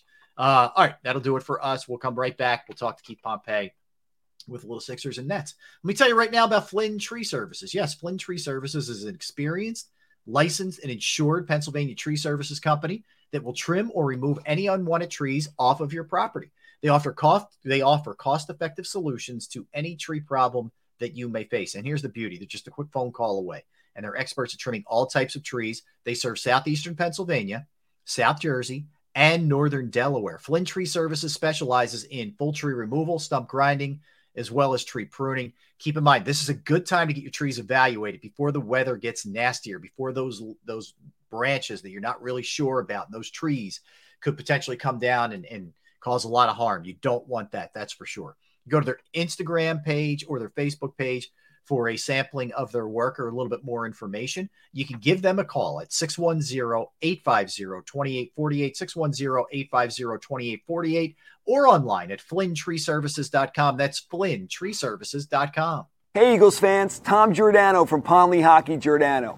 Who's ready to get another one of these? But first, we got to take care of business and beat the 49ers this Sunday. Look, we know ticket prices are super expensive and really hard to get, so we're giving you an opportunity to win 2 free tickets to the NFC Championship game. So go to our Instagram right now for your chance to win 2 free tickets to the NFC Championship game this Sunday. And as always, thanks for watching the Ponley Hockey Postgame Show. Go Birds!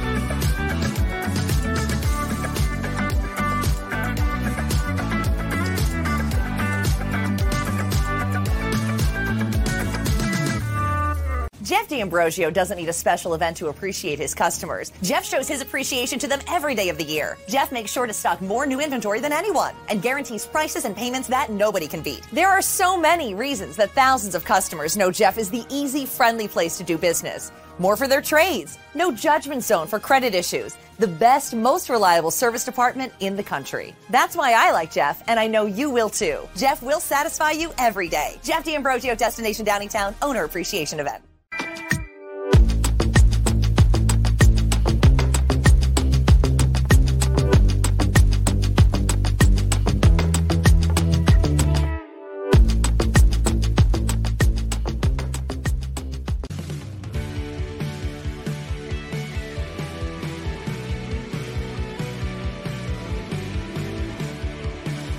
My name is Fran Soleno, and I'm Managing Director here at Del Valle Insurance Group. Been in the business for over 36 years, saving people money on their insurance needs. Give us a call. Let us help you custom design an insurance plan that meets both your needs and budget.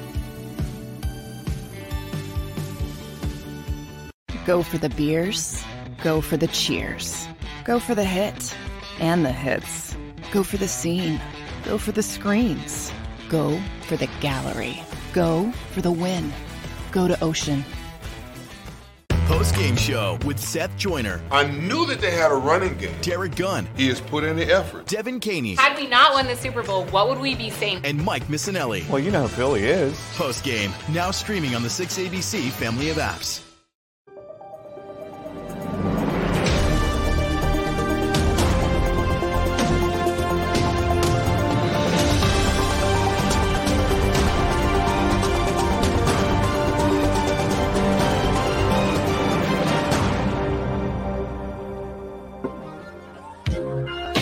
We're back. Welcome back, everybody. Thanks for hanging out with us on this Thursday. We are Sports Take, Jacob Sports YouTube Network. I'm Rob Ellis along with Derrick Gunn. Barrett off today. We talked a lot of Eagles in the early going, but man, did we have a game last night in South Philadelphia at the Wells Fargo Center. Sixers beat the Nets 137-133. Of course, you know, that's a big matchup in the NBA Eastern Conference, but it's heightened by the fact that Ben Simmons was back and on the floor. And joining us right now to talk about the game and the Sixers, who are absolutely rolling right now, from the Philadelphia Inquirer. There he is. Pompey. You can follow him on Twitter at Pompey on Sixers. What up, Keith? What's up, fellas? How y'all doing? Good, and Keith, you, man? We're great. We're great, man. We appreciate you taking a couple minutes to hang with us, man. Give me your sense of how loud and raucous it was last night in the center, and maybe put it in comparison. Did it feel like a playoff game? Is it as loud as you've heard it in a while? How was it? Yeah, it felt like a playoff game. I mean, it really did. It was one of those things where, you know, it seemed as the game, I mean, they start booing and cursing and doing whatever 11 minutes before the game when Ben Simmons led his team on the court. But as he started getting more involved in the game, you sensed that the boos were getting louder. You know what I mean? And they were coming at him. And it was crazy. Like the first play when Joel posted up Ben the first time, it was like, ooh, the crowd. So, you know, it was a lot of, you know, stories within itself, so to speak, storylines within the game. And it was a playoff type atmosphere. It really was. Hey, Keith, did you think it was as loud as you expected it to be? Because I said off the top of our show today, you know, because Rob had mentioned yesterday that if he was at the game, he would boo as loud as he could until he was hoarse. And I'm the kind of person like, you know what, that dude's gone now, man. We've trashed him. We've talked about him. But I said after listening to the game, I didn't think it was as loud as I thought it was going to be. You were there, so you get a better perspective. You know, it's weird. Like, I'm with you how you were in the beginning. Like, I didn't think it was going to be like that. Now the one thing is it did get louder because of the Embiid. It was because of the Embiid thing element. Right. But then it got to a point where I feel like people, after a while, they start focusing on the game, especially when the Sixers, you know, were giving up a lot of shots. So it heated off a little bit. Now, the one thing that I will say that helped the crowd noise out was the fact that Brooklyn had busloads of people there, and they were up in section 217. Right. And what that did was it was one of those things where I think they were like chanting for the Brooklyn Nets and chanting for Ben Simmons. So it kind of took away a lot of, the venom, so to speak. I know that's probably a bad word, but a lot of the stuff that was directed towards Ben. Okay. So I thought it was really you almost break it into three chunks for Ben, Keith. First half, he was a guy who was not, I didn't think all that engaged, didn't want to shoot a lot of the stuff that we've seen from him of late. In the third quarter, he decided, I'm going to take it to the rack, and it was actually effective. But then in the fourth quarter, Jacques Vaughn says in the last 9 minutes, we're pulling you. So two things out of that. One, they go on a run. And two, it's clear he's scared to death to have that guy on the floor if the Sixers started fouling him. So give me your impressions of just the way he played. You know what? I agree. Now, here's the thing. I felt like he did well on the defensive end against Embiid, particularly early. Yep. But I think a lot of that had to do with Embiid being so overly hyped that he wanted to embarrass Ben, to where it got to a point where, it's kind of like a wide receiver who's like has a breakaway, and instead of focusing on catching the ball, he's already thinking about what his celebration is going to be, and he drops it. You know what I mean? I felt like that's what Embiid was doing. But then, again, like you guys, it got to a point where you're saying, okay, well, he's starting to find his rhythm, find his groove. The one thing that struck me odd, and I guess it kind of led to it, is that typically in the NBA, the guys that you close with normally don't start the fourth quarter. And you saw Ben Simmons out there, and you saw him exerting a lot of energy. And I'm saying to myself, like, wow, is he going to play this whole game? And then he takes him out. And then you're like, well, they came back. And that was kind of like they played loose, they played free. And, you can't argue against the move, but at the same time, it says a lot about what Jock thinks of Ben Simmons at this particular time, that he really can't trust him on the floor. Keith, I had mentioned to Rob and Barrett during the game last night, especially in the fourth quarter, body language says a lot, in a lot of cases. And I'm looking at Embiid, man, and I don't know if it's because he's considered the elite player at this position in the game, but he just looked like he was worn down, man. Like, there are times when he just looks like I don't want to use the term out of shape. I'm not going to question his, but he looked like he was kind of out of shape, looked like he was just worn down, just beat up. Do you get that feeling sometimes when you watch him? I do. But I also, I feel like, his foot is bothering him. The problem, and I kind of had a feeling going into this game that he was going to look that way. Okay. Because they asked Jacques Vaughn, and it was funny because I whispered to one of my friends who covered the team, covered Brooklyn, and they asked Jacques Vaughn, they said, with Embiid, he's such an opposing player. How do you go up against him? And he says, well, we got to do certain different things. We got to get him in certain situations. And to me, what that meant was what the Boston Celtics have mastered is you turn the game into a track meet. You just keep running back and forth, running. And because, Embiid isn't like, I'm not saying he's out of shape, but he's not in the perfect condition to these guys. He gets tired. And I felt like that's what happened. And as he gets tired, his shot, he starts shooting from a low percentage. On defense, he's not able to make those quick adjustments. And then you saw what you saw, him like leaning over, lumbering. And when you got a guy like Nick Claxton, let's face it, he's probably 100 pounds less than Embiid. You got Ben Simmons, who weighs considerably less than Embiid. The thing that they can do to him is just keep making him run back and forth to the rim. And I feel like that's where, Embiid has to work on his conditioning when he plays against these type of teams, because that's the only defense that they have against him. You think the foot has a lot to do with that? I think the foot does bother him. I think that has something to do with him. Like if you notice, there was a time when he jumped and he landed and then he tweaked his foot. Yep. I think it does. I mean, I'm about to butcher the word, but we have to remember he started the season with the plantar fasciitis, right? So it's one of those things where they tried to keep it a secret, but then it got to a point that it came out. And, that's one of those things that just don't mysteriously go away, right? Yeah. And then after the game, he did have his foot wrapped up. I also think too, Keith, and look, at the end of the day, his line was still pretty decent, and he could say what he wants. He I don't, it's just the next opponent. I didn't care. He was so wrapped up in trying to stick it to Ben early. He was missing a lot of stuff that he doesn't normally miss. I thought, like, I actually, when he would get in the mismatches with Ben and try and take him to the rack, like he was missing inside shots that he typically doesn't miss. Did you get that sense that he was just more in stick it to Ben mode than win the game mode early? Oh yeah, no doubt. I mean, it got to a point where, everything that Doc Rivers and all of them say about we want the ball movement, we want the perfect shot. A lot of those shots weren't good. I mean, there was one time where he tried to attempt a turnaround three on Ben, right? A turnaround three after he lost the ball. He's pound jumping up and throwing up some crazy stuff. So yeah, you're right. He can say what he wants, but it was all about, not only do I want to score on this guy, I want to embarrass this guy. And that's where he messed up on several times. Keith, can you talk about this being a quality win? We've been talking about how the Sixers are running through the also-rans in the NBA, and for the life of me, I can't believe that there's that many bad teams in the NBA this year. But they've been running through a lot of the also-rans in the NBA. But I think this steps up the respect factor for this team when you beat a team like Brooklyn, because Brooklyn closed the gap a number of times, could have won this game. Sixers held them off.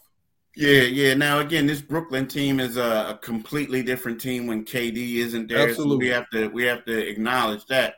But again, you got Kyrie Irving, who was lighting them up. Son-in-law, I call him Seth Curry. I always call him that son-in-law. He's a good player in his own right. For what he does.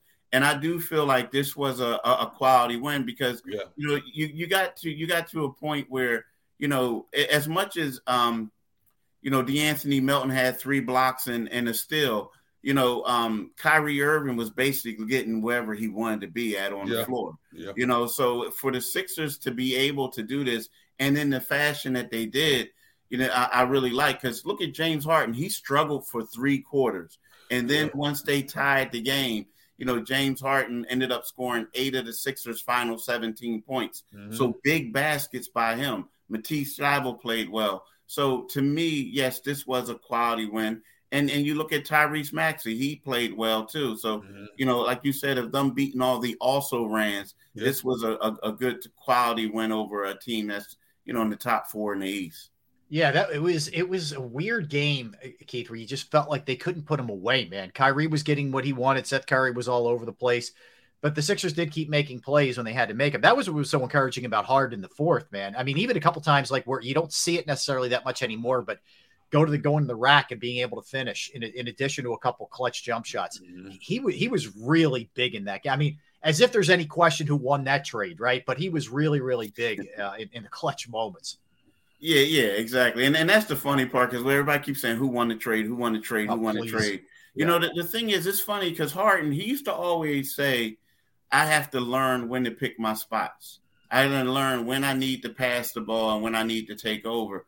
And I'm saying, and he used to say that, and I'm like, dude, why is that so hard? Like, you know what I mean? What are you talking about? Like, you've been playing ball your whole life, and you don't know when to do that. And now you figure out that now you know what he means, because the Sixers are at their best when he's distributing the rock. Joel Embiid is at his best when James Harden is like, you know what, y'all, I love y'all, but I got to give him the ball the most of the time, right? To keep everybody healthy. But then it always seems it comes to a point, and it's been that way recently, where late in the games, they need James to make a big shot. And he's been able to answer for him, most often than not recently. And that's what you're saying is, like, he's coming up big, and he's actually showing why the Sixers won the trade. I mean, it's one of those things where this guy, they're really successful when he has a lot of assists, but also this was a game where he struggled for 3 quarters, but he was able to turn around and produce, and that's why they won the trade. Keith, is it time for those of us on the outside looking in to get off Doc Rivers' back, at least for now, with what he's been able to do? He's got a center who's playing on a gimpy foot, but they've still won 6 in a row. We all agree it was a quality win last night, even though Durant didn't play. You look at how he's working the pieces, moving the chess pieces around. Should we get off his back at least temporarily? You know what? I think you may have to. And the reason being is there's something, and I know like people are going to say, hey, it's the players, it's this and that. But when you think of how this guy has overcome all these injuries, you think of the one move that he made. A lot of people were thinking like, did he have the heart to readjust the starting lineup? Right now, in the 76ers starting lineup with Melton out there is 12-3. With Tyrese Maxey in the starting lineup, they're 3-5. So that takes a lot of heart to be able to do that and say we're going to do it.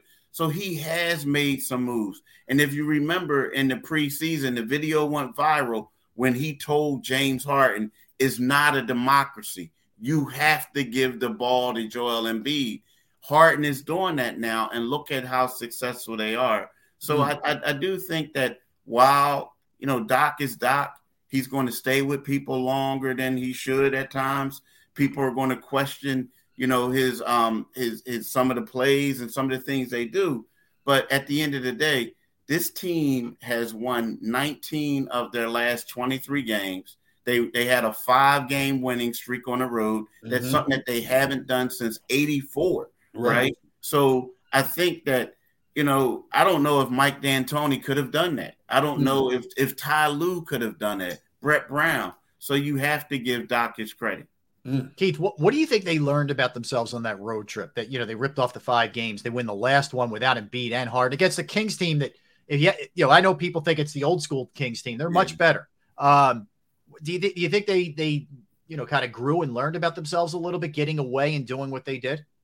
I think they learned that they got it. That the guys have a team. I think that in a way, and what I mean by that is, James and Joel didn't play. And these guys came in, and Doc basically utilized all of them for the most part. The ones who played, he did offensive, defense. He had certain guys playing in certain situations, and they all contributed in their own way. And I think that when you have games like that, it keeps everyone hungry. It also keeps them to a point where they realize, hey, I do matter on this team, because they basically learned that they're deep. Now, another thing is they also learned that, okay, we can get in certain situations against Portland, for example, where he asked the bigs, y'all got to come up. Y'all can't stay back. You have to come up. And they realized by being out of position that how they impacted the game against Dame Lillard. We all talk about what Matisse Thybulle did, but also guys like like George Niang, guys like Joel, guys like Montrez, they all came up and was setting that wall to where he couldn't go. So to me, it's like that was more of letting these guys know overall as a team that you all matter and we can win games, Hey, Keith, correct me if I'm wrong, but I believe Tyrese Maxey is the one that asked Doc to say, I'd rather come off the bench for now. And obviously it's worked out well. Do you think that's going to be status quo the rest of the way, or is he just too electric? At some point, you're going to have to get him back into that starting rotation. Yeah, I don't know how much that's true. like I don't know, dude. Like, come on, man. Y'all been around pro athletes longer than me. I don't know too many guys say that. Now, it's a great story, though, right? So I don't know. It's a great story. But I think right now it's status quo. But if I'm Tyrese Maxey, to me, I'm using that as motivation. We all know he works on his shot. Like one summer, he worked on his 3, and look at his 3 now. Yeah. To me, my focus going into this summer is turning out and becoming the best defensive guard that I can become. Because let's face it, if we think that, right now you just can't have Tyrese and James in the lineup together, starting lineup, because it becomes a turnstile. But if you go out here and you try to tell me that you got a guard out there on the Sixers who's better than Tyrese, might argue James. You could say James, but outside of James is better than him. You don't have that. So to me right now, I think if you're adding defense out there, a depth in the starting lineup, but at the same time, I don't think you can go in the next season saying we're going to bring Tyrese off the bench. Tyrese just has to become a better defender. Yeah, I'm with you, Keith. I don't know that it's a long-term thing, but man, I'm old enough to remember Vinnie Johnson and some of those guys who used to just explode off the bench. Man. I love that you have that element, man. He just comes out with fire. And you saw it again last night. He puts a spark in the whole building and the whole team when he comes out that way. And they haven't had that in forever off the bench. Yeah, exactly. I mean, you're right. I mean, that's with the Jamal Crawford, that's all that other things. But you know what? The funny thing about today's basketball, it's kind of like, you don't want to get pigeonholed into that, right? Like, for instance, and to me, $8 million is a lot of money. But if you're like the sixth man of the year, that's what you're talking about. But if you're like a starter and you're doing all this, then you could probably get some max money. So guys don't want to come off the bench because it's like that's the difference between $22 million, so they don't want to do that. So, but yeah, it's a good thing. But when I look at it, like Vinnie Johnson, Microwave was great, but Microwave was not better than Joe Dumars, nor was he better than Isaiah Thomas. You know what I mean? Yep. And we're looking at this situation like Lou Will. As good as Lou Will was, people forget the person that he would have to beat out with the Sixers would have been Allen Iverson. That wasn't happening. Mm-hmm. So it's one of those things where when you look at this Maxey situation, he is better than all the guards on the team besides James Harden. And so that's where I think that in his situation is different. Yeah. Yeah. And they're fortunate that let's face it, he's got the mindset where he's willing to, deal with it. And maybe he wasn't volunteering for it, but at least he's not going to be pouting and, giving you a hard time. He's not a diva in that sense. So Doc knows that he's a guy he can kind of tap for that, and that's going to work. So I give him a lot of love for that. Looking at the conference here and we saw Brooklyn, we know they're without Durant for a little while longer at least, but you throw Boston in there, you throw Milwaukee in there, you have to consider Cleveland as well. And Miami's been better of late too. When you look at it, is this Sixers team better than what we've seen the last few years where they couldn't quite get over that one hump, Keith, or you're still to be determined in the mix for the East? You know what? I think they're getting better. I do. I mean, here's the thing. At first, I was thinking that, I think that the Sixers they could get better, but I think they're a dangerous team. I do. I think if Harden continues to play the way he is, right? If they can get if Matisse and all them can continue to do what they're doing, they're an extremely dangerous team. I'm looking at Boston right now, and I don't know if Boston is getting bored, but Boston is dropping these games that they should not lose, right? Mm-hmm. The same thing with Milwaukee doing a little bit of certain things. So I feel like the 76ers, they can be in the hunt. Now, again, I don't know what it's going to be like right now, what they're going to do if all teams are healthy, 7-game series. But I think that I have more faith in the Sixers that they'll make it way more competitive than I did a month ago. You know what I mean? I just feel like the Sixers are a dangerous team right now. And I don't like what I'm seeing from Boston. It's it just seems like the Celtics, maybe they're tired, they're bored, but I see a little bit of regression. You know what I mean? They've lost all 3 of their games to the Orlando Magic this year. So you're clearly not focused. Yeah. Huh? Yeah. Yeah. Well, is some of that a first-year coach who maybe isn't accustomed to some of the peaks and valleys that you get sometimes? You know what? It's weird because I don't think it should be. It should be upon it should be the first year's coach's fault. I mean, when you have a guy you got a team, you basically brought back the whole team that went to the finals a year ago. You have Jason Tatum, who is MVP candidate. Probably going to beat Joel out for an all-star starter. Mm-hmm. He should take it upon himself. You got Al Horford, Jaylen Brown. I mean, you have a lot of guys. I mean, this coach. No. I hate keep going back to football analogies, but he should be like Barry Switzer with the Dallas Cowboys. Just let him go. Right. You know what I mean? That's what it should be like. Because the team is the best team in the league, but these guys have to take it upon themselves to get up against the lower teams in the league. Hey, Keith, up to this point, who do you think the biggest surprise has been for the 76ers? The biggest surprise, you talking in regards to a player? Being productive, yeah, productive. Maybe you didn't expect to get much out of him and give you a little bit more. We're on either end of the court for that matter. Wow, the biggest surprise I would have to say is in regards to a play. Now, this might sound crazy, okay, because this guy is a starter and he was asked to be a fourth star or whatever. But the things that Tobias Harris has been able to do for them has been a surprise for me. And the reason I'm saying that is, like, for a fourth option, he's a guy that we always said he couldn't defend. He needed the ball in his hands to excel. But it just seems like his defense has gotten better, right? It also seems like that, he's mastering the catch and shoot. It also seems like, and also when guys aren't playing, he's able to lead them in scoring. Now, we all know that he's making that much money and he's doing things, but I think that for the role that he's had, he's made it, in my opinion, to a guy that you have to think long and hard on. Do I really want to trade this guy? Because do I have somebody else that's going to be able to come in and give me what he's given?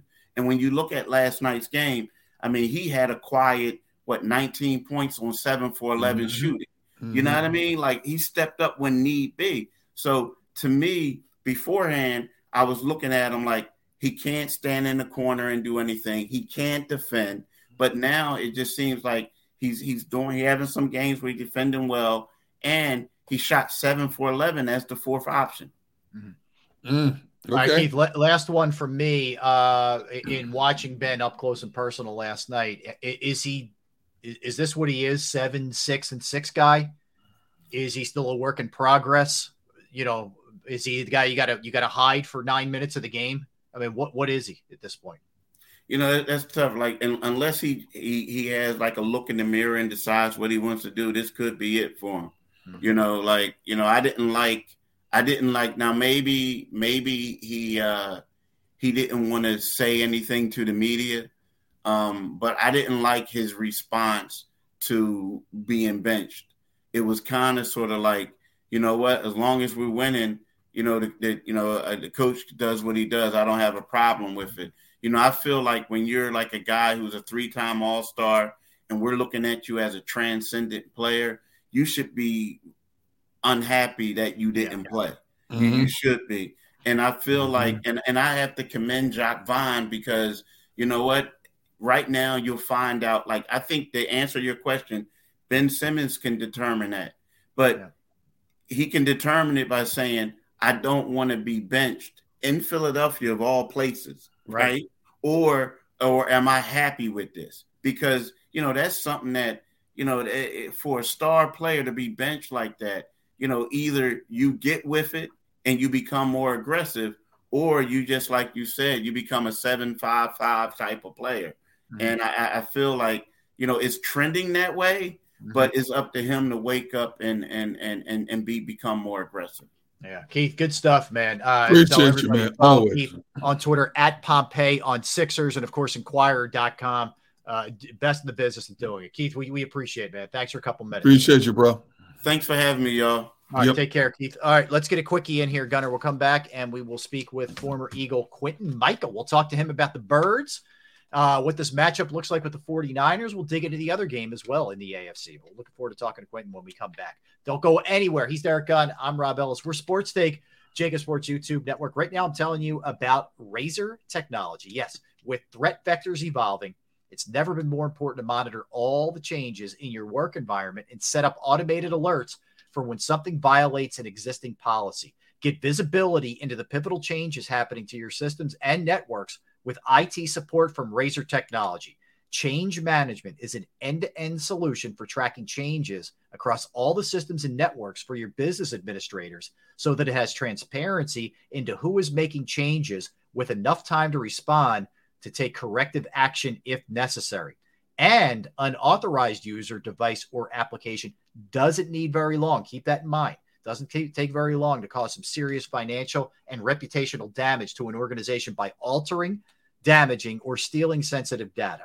That's why Razor Technology uses real-time change detection to catch malicious actors in minutes, not days or weeks. Contact Razor Technology today to learn how their managed IT services can protect and enhance your business. Give them a call at 866-797-3282. That's 866-797-3282, or visit them online at razor-tech.com. That's razor-tech.com.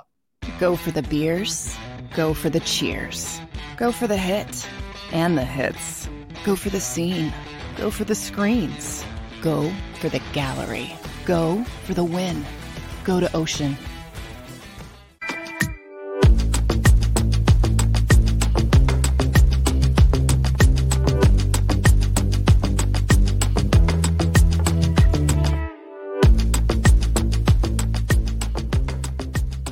Jeff D'Ambrosio doesn't need a special event to appreciate his customers. Jeff shows his appreciation to them every day of the year. Jeff makes sure to stock more new inventory than anyone and guarantees prices and payments that nobody can beat. There are so many reasons that thousands of customers know Jeff is the easy, friendly place to do business. More for their trades. No judgment zone for credit issues. The best, most reliable service department in the country. That's why I like Jeff, and I know you will too. Jeff will satisfy you every day. Jeff D'Ambrosio, Destination Downingtown, Owner Appreciation Event.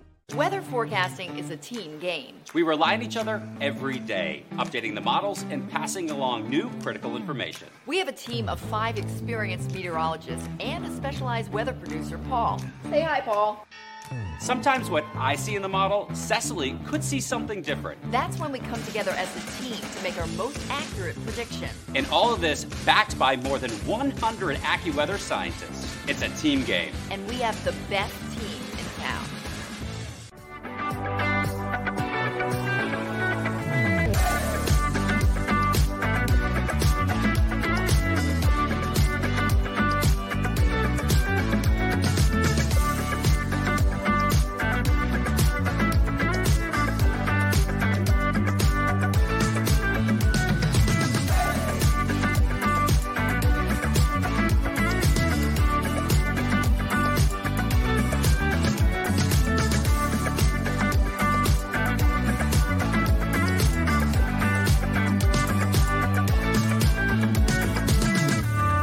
Hey Eagles fans, Tom Giordano from Ponley Hockey Giordano. Who's ready to get another one of these? But first we got to take care of business and beat the 49ers this Sunday. Look, we know ticket prices are super expensive and really hard to get, so we're giving you an opportunity to win 2 free tickets to the NFC Championship game. So go to our Instagram right now for your chance to win 2 free tickets to the NFC Championship game this Sunday. And as always, thanks for watching the Ponley Hockey Postgame Show. Go Birds! Post-game show with Seth Joyner. I knew that they had a running game. Derrick Gunn. He has put in the effort. Devin Caney. Had we not won the Super Bowl, what would we be saying? And Mike Missinelli. Well, you know who Philly is. Post-game, now streaming on the 6ABC family of apps.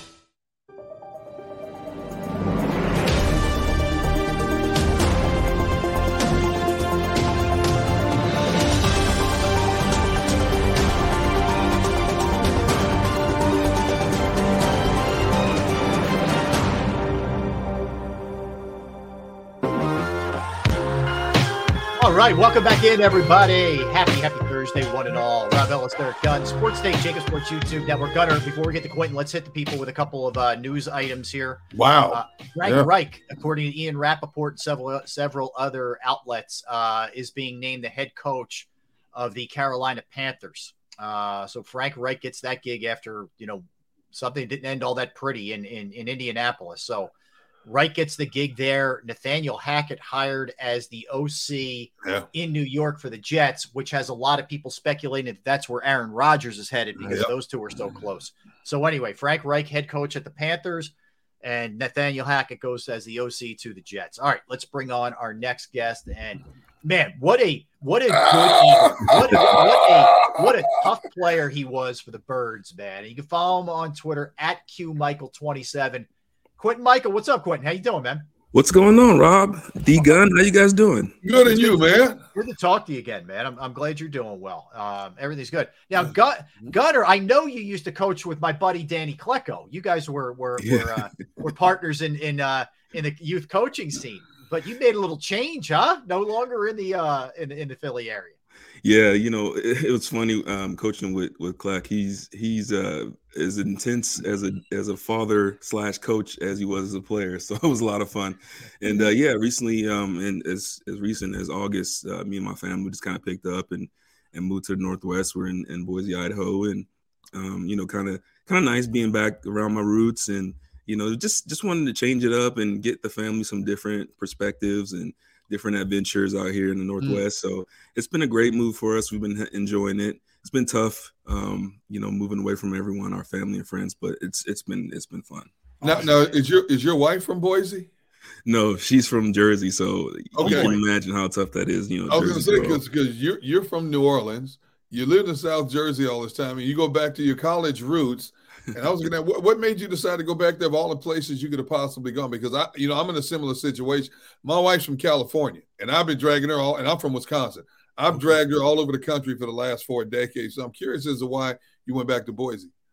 Well, when we decided to move, a lot of it was, just being in that area for so long.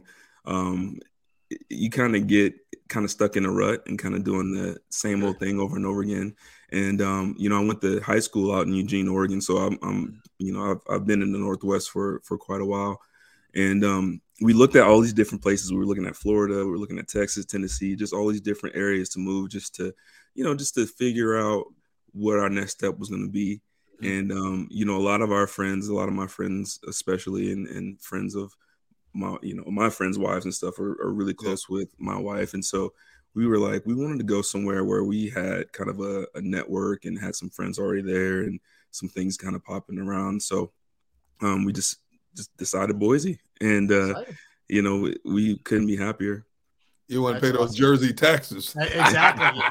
Get a little more for your bang for your buck for housing, too. That's for sure. Quentin played for the Birds from 2003 to 2010, of course, and finished up his NFL career with St. Louis and then Carolina. I'll start with that. You finished in Carolina. What do you think about Frank Reich being named the new Panther coach, Quentin? Yeah, that's crazy. I actually just found that out from you guys. And, the way things went down in Indianapolis, it was really tough for him. Frank's a great guy, a great coach.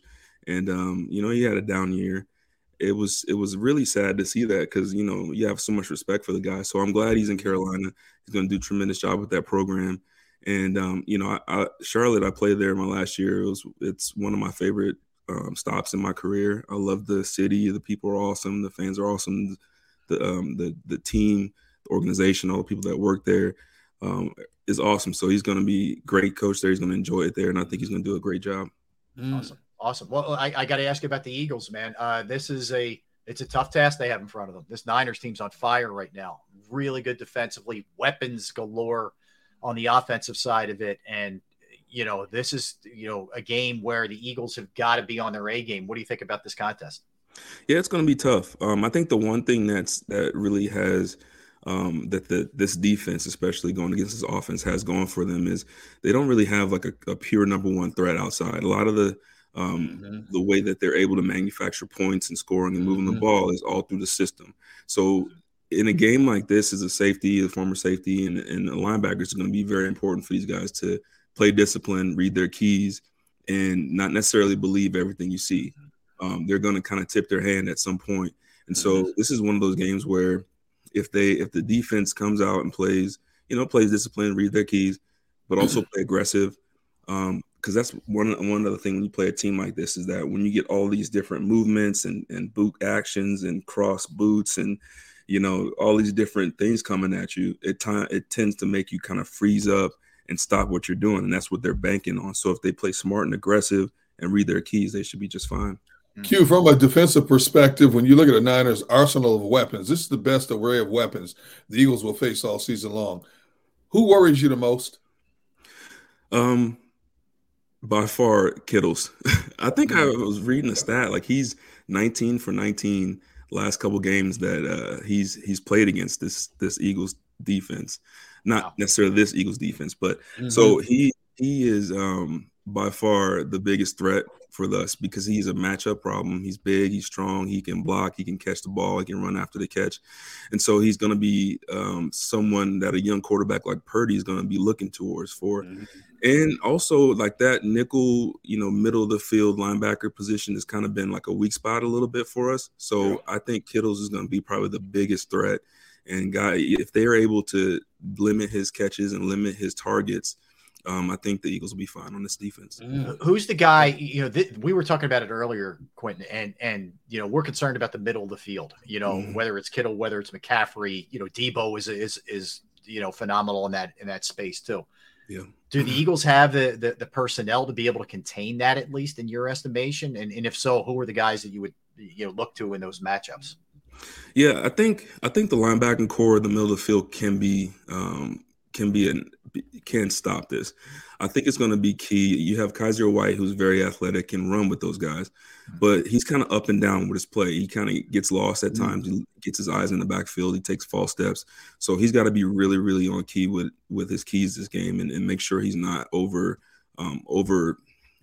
jumping and overplaying certain things.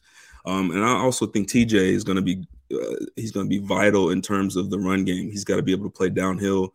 He's got to be able to get off blocks because it's going to be a lot of zone run.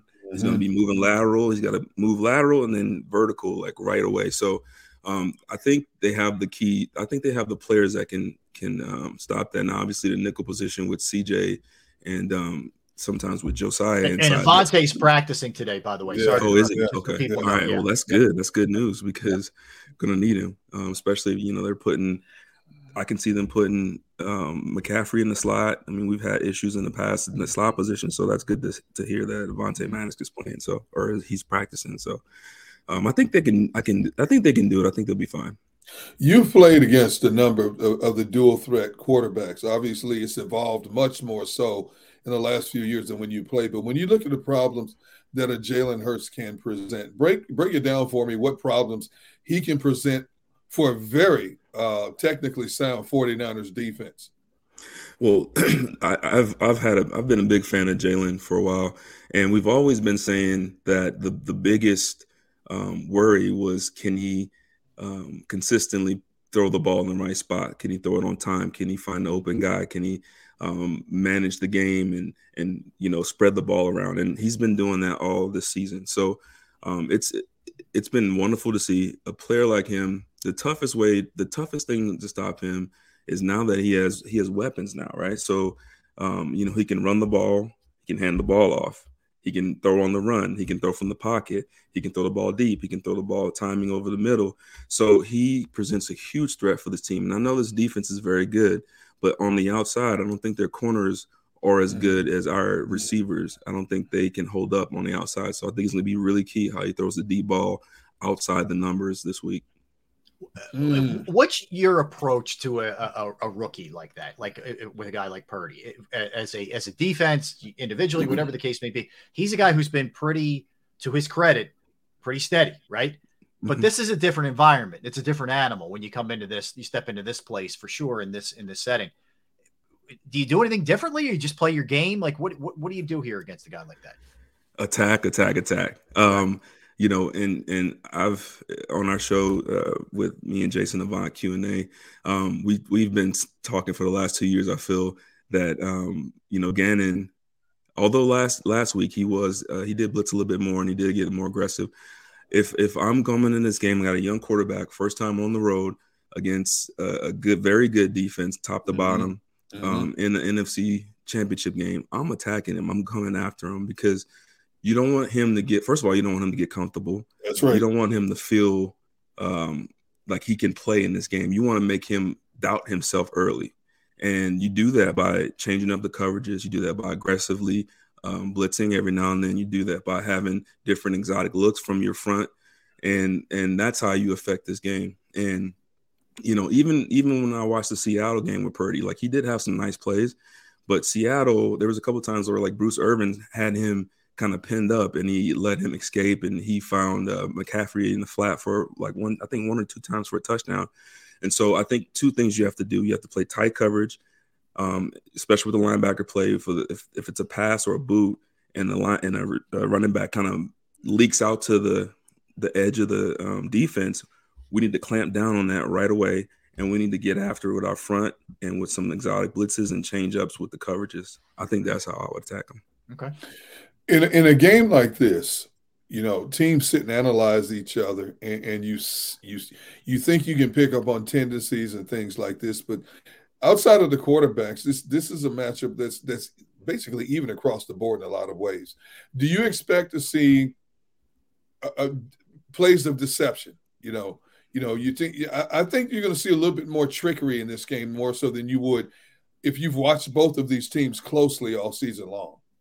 Yeah, especially with this Niners offense. Shanahan's a kind of a master at putting guys in different places. Like he'll motion Debo into the backfield and hand the ball off to him. He'll put McCaffrey out in the slot. He'll put Kittle's out, flexed out like a number one receiver. So it's definitely going to be a lot of trickery this game, and not necessarily with flea flickers and trick plays like that, although I do think they're going to see some of that, but it's going to be a lot of thinking for this defense where you're going to have to be kind of on top of it of, who's where are they lining up? What are they trying to do?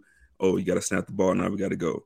And I do think the Eagles offense, and I like Steichen. I think he's very, very smart. And I think he picks and chooses when he gets, aggressive and kind of gets tricky. And I think I've seen some things where I'm hoping moving into this week that we can take advantage of this defense, because they are a good defense, but they can be had. And so I'm excited for it. I think there's going to be some really cool stuff we're going to see in this game from both teams. They can be had. Where do you think? Downfield, secondary, maybe a little bit of a weakness for them. Yeah, the secondary, the corner positions on both sides are, I would say, our best chance to attack them. I think down the field, those guys don't hold up. And I think I saw another stat where versus the deep ball, this is probably where they are not very good at, and definitely down the middle. So I'm thinking outside the numbers, down the field, down the middle of the field, that's where we should be attacking. And the Eagles team has the weapons to do that. Do you stay in close contact with the Eagles organization in a lot of ways? Every time I talk to a lot of former players, they do. Do you or no?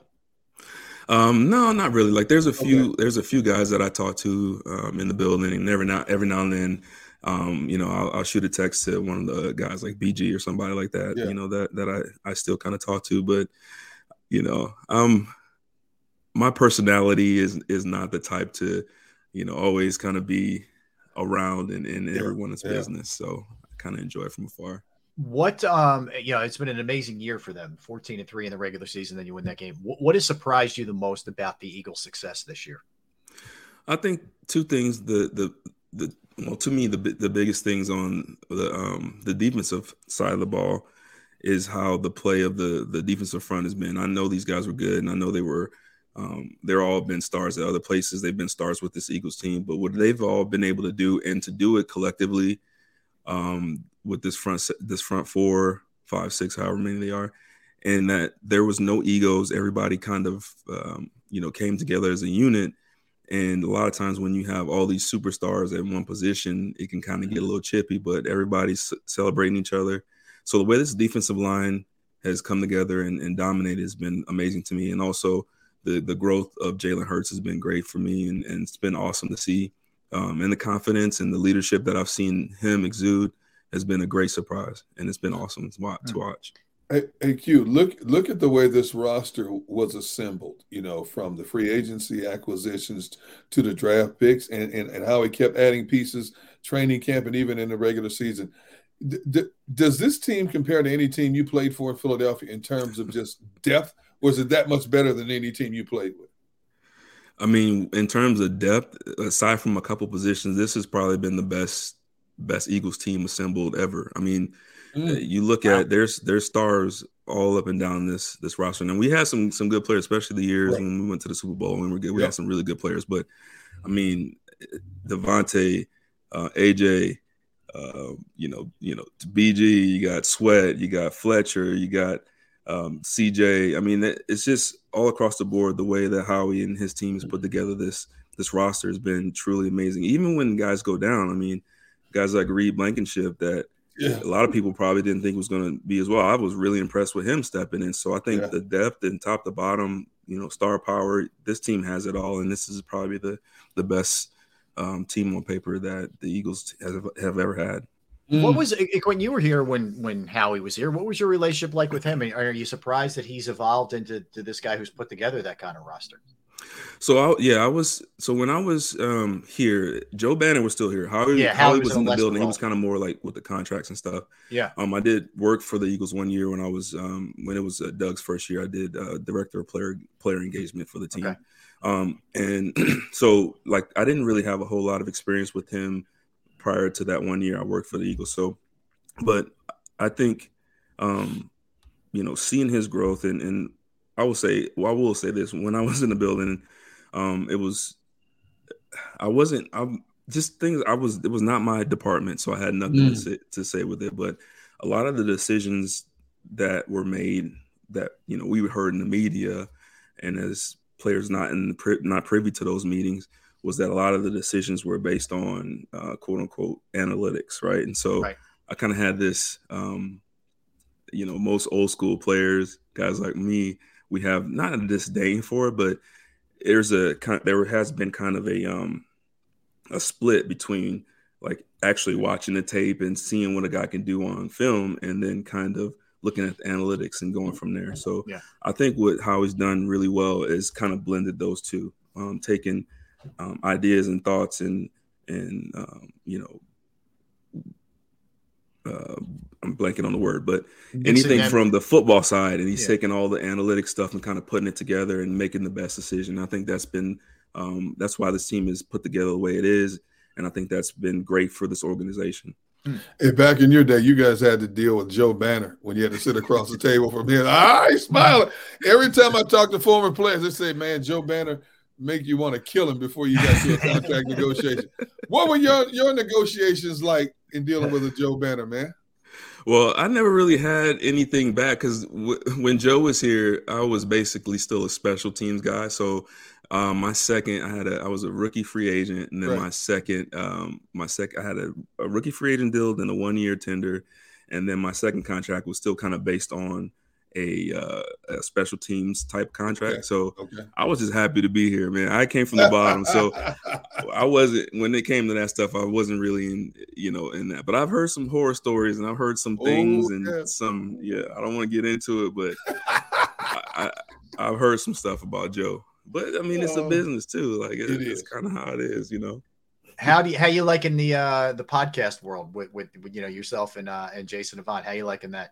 Man, I love it. It's been fun. And, as a player doing some of the media stuff and I tried a little bit of it after I retired, and it was fun. I enjoyed it, but I do love doing the podcast stuff because first of all, you can wear a sweatshirt, you can be chill, you can be anywhere, you can be traveling and hop on and do your podcast.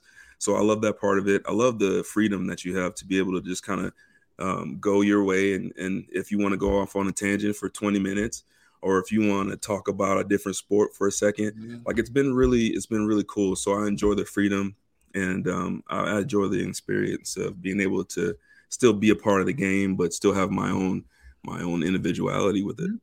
In a lot of ways, I'm surprised that you did podcasts because you were always a quiet guy in the locker room. You said what you had to say. You were very respectful. You tried to answer everybody's questions, but you were not one of these animated guys. You weren't like a jokester, like a Hugh Douglas or a Brandon Graham type guy. How long did it take you to get comfortable doing this and to really just unwind and just let it flow the way you do now? Yeah, I always was really nice. I wouldn't say nice, but I was really honest with the media, and I think it kind of started with that, and then I kind of dabbled in a few things here and there, and then I don't know, just one day I reached out to Jeff Mosher and I was like, hey, I'm thinking about, because I started watching podcasts myself, and I'm like, I was seeing everyone kind of telling all their stories and talking about their playing days, but also, the current stuff. And I was like, I could do that. Let me try it. And so, I remember talking to you. I was on your show a few times and asked a couple questions, and I just started learning and watching other people. And Jason's really good. Like you said, he's very animated. So I think it's a good balance because he's very animated and I'm still can be myself and kind of quiet and reserved. Yeah. And so it works well. And that's the cool thing about being a podcast is that I can be myself. Okay. Funniest guy you ever played with? The funniest? Oh, man. There's Hugh Douglas by far is probably one of the funniest. Lito Shepherd was funny, but he was funny for a different way. He was just funny, just naturally. Like I don't even think good old country boy.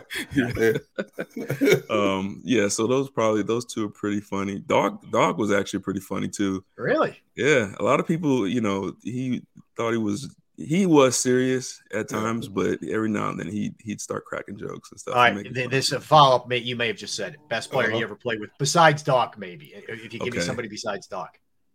Let me see. Best player. I would say probably the best player was Sheldon Brown. Sheldon, I don't think he ever got enough credit for how good of a player he was. I mean, he was a lockdown corner. He was physical. Yeah, physical. He could play any type of defense. He could play press. He could play off. He could blitz. Like Sheldon, he's one of my favorite teammates, but also one of the best players I've been around. That's cool. Those guys. All right, let me take it to the other side of the spectrum. Who's a player that you sometimes just make you cringe? To make you think, you know what? If I could make this individual disappear right here without getting caught, I would. I don't think I would make this person disappear, but Derrick Burgess scared the living daylights out of me. So many people say that. Why? Why though? He's one of those guys that there's no BSing with him. Like you can't joke with him. I remember one time we were out and I made a joke about something saying he was a hater. And I was a young guy. Like I think he really wanted to harm me. Like he really wanted to beat me up. I was like, D Burge, I'm just kidding, man. Like I ain't calling you a hater for real. Like you don't have to stall me out, man. Don't beat me up. Yeah. He was an intimidating guy in that locker room. That's for sure. Absolutely, that's funny. All right, last one, Quentin. Who wins in the AFC, man? Who takes the Bills and the Chiefs matchup? Or that's Bengals a tough and Chiefs, one. I think it kind of depends on who's going to be available. If the Chiefs have Mecole Hardman available, and what's the other guy from New York? They traded for him in midseason. Kadarius Toney? Tony, yeah. If they have those two available, I think that the Chiefs will win because they'll be able to stretch the field and get down the field and open up the middle for Kelsey. If those two are not playing, I think it's going to be the Bengals strictly because Joe Burrow's playing at a high level. I don't think there's anyone in the NFL that can, really shut Jamar Chase down. The Bengals' run game is on point, and this offense is just firing on all cylinders. So I think it really is key. What's going to be key is who the Chiefs have available outside. It's hard to go against Mahomes when he has all his weapons. All right. But I got the – yeah, so. Yeah. So follow Quentin, and we loved having you on, man. We'd love to have you back. It's been overdue. Yeah, Q Michael 27. Yeah, and tell everybody where they could check out your Q&A podcast with former Eagle Jason Avant as well. Quentin. Yeah, so we're on YouTube, Inside the Birds Q&A podcast. So if you go on YouTube and Inside the Birds, you'll find us there. It's their platform, but we kind of have our own show on there. So awesome, man! All right, do a great job, man. Great job. Thanks, man. We really appreciate it. Yeah, no problem, man. Thanks for having me on, guys. It was fun. All right. Have a good day, Boise. Michael, it was fun, man. Good catching up with him. It's been man. It's been a while. Way overdue. Yeah. All right, Gunner, let's come back and let's react to Frank Reich. Let's react to Nathaniel Hackett, what that could be maybe for Aaron Rodgers going to the Jets. A lot of NFL news. We'll do that in addition to birthdays and movies and everything we generally do in the last segment. So don't go anywhere. Derrick Gunn, Rob Ellis. We're Sports Take, Jacob Sports YouTube Network. We're right back. Hey, Eagles fans. Tom Giordano from Ponley Hockey Giordano. Who's ready to get another one of these? But first, we got to take care of business and beat the 49ers this Sunday. Look, we know ticket prices are super expensive and really hard to get, so we're giving you an opportunity to win 2 free tickets to the NFC Championship game. So go to our Instagram right now for your chance to win 2 free tickets to the NFC Championship game this Sunday. And as always, thanks for watching the Ponley Hockey Postgame Show. Go Birds!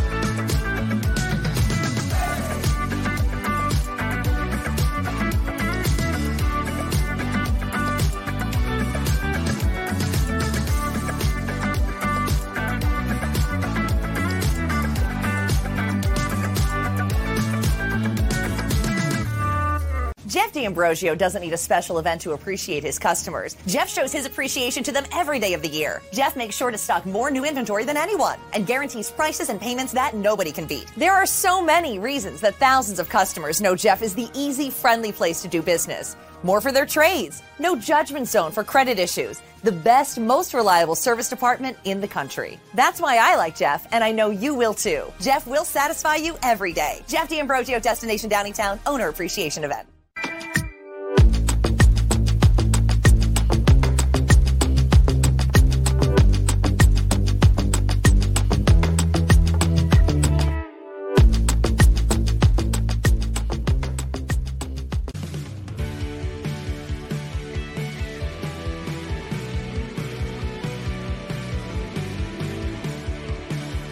My name is Fran Soleno, and I'm Managing Director here at Del Valle Insurance Group. Been in the business for over 36 years, saving people money on their insurance needs. Give us a call. Let us help you custom design an insurance plan that meets both your needs and budget.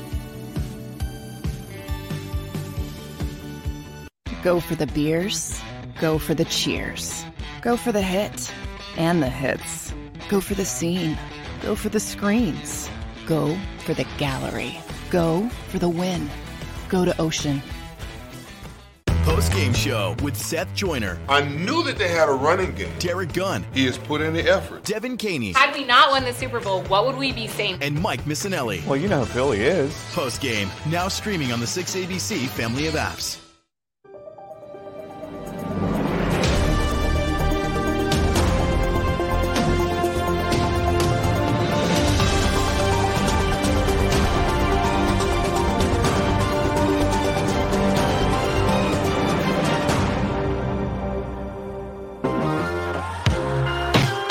Hey, we're back. Final segment of the program. Thanks for hanging out with us on this Thursday. If you missed any of the interviews we did, we had Keith Pompey on a little bit earlier. We just had Quentin Michael on. Just go to jacobsports.com, Jacob Sports YouTube channel. All right, Barrett will be back tomorrow. All right, Gunner. So the big news, and we found out right before Quentin came on with us, was that Frank Reich gets the Panther gig. It means Steve Wilkes is out. He had done a really good job once they fired Matt Rule. He says he will coach, but it will not be in Carolina. He's not going to stick around to be the defensive coordinator. I don't blame him one bit. I don't blame him. No. What do you think about Reich getting this gig? Well, you know what? There's a lot of history there. He took the first ever snap for that organization back in 1995. He was a starting quarterback for Carolina for 3 years, you know. So obviously sometimes you can go back home. I think Frank will fit in well there. He knows the area there. He knows the ownership there. And Frank is a player's coach. Now, they have some talent. They have to improve. Obviously, they need a quarterback. But they're not that far off from being a playoff competitor. You know, they just need a few players. So I think it's a great situation for him, and I think he deserves that opportunity based on the way he was jettisoned out of Indianapolis. I think it was embarrassing the way they jettisoned him and basically blamed the demise on that team on him. You know, so kudos to him. You know, and when he was here, he wasn't here long, but when he was here, very nice, very cordial guy. So I wish him all the best. I hope he has a great measure of success down in Carolina. Plus, the barbecue is on point in Carolina. Well, I'll tell you what, one of his issues in Indy, and this, you know, some of this you can't control. Once Andrew Luck retired, there was like a domino effect, man. Yeah. They have got to find the right quarterback there in Carolina. There's some weapons there. They have some nice defense. You know, if he can find the quarterback, whether it's the draft or somewhere else, you know, they got a shot to turn that around quickly because it's not a great division. That's South. I believe they have I believe they have the 9th overall pick. Yeah. And there's supposed to be a pretty good amount of depth at the quarterback position coming out. We've seen in recent years how it's such a hit or miss taking a quarterback high in the draft. You know, and hopefully he hits on the guy. Obviously, he's going to have some input having played the position and mentored the likes of a young Carson Wentz that propelled him to in that conversation of being an MVP before he got injured.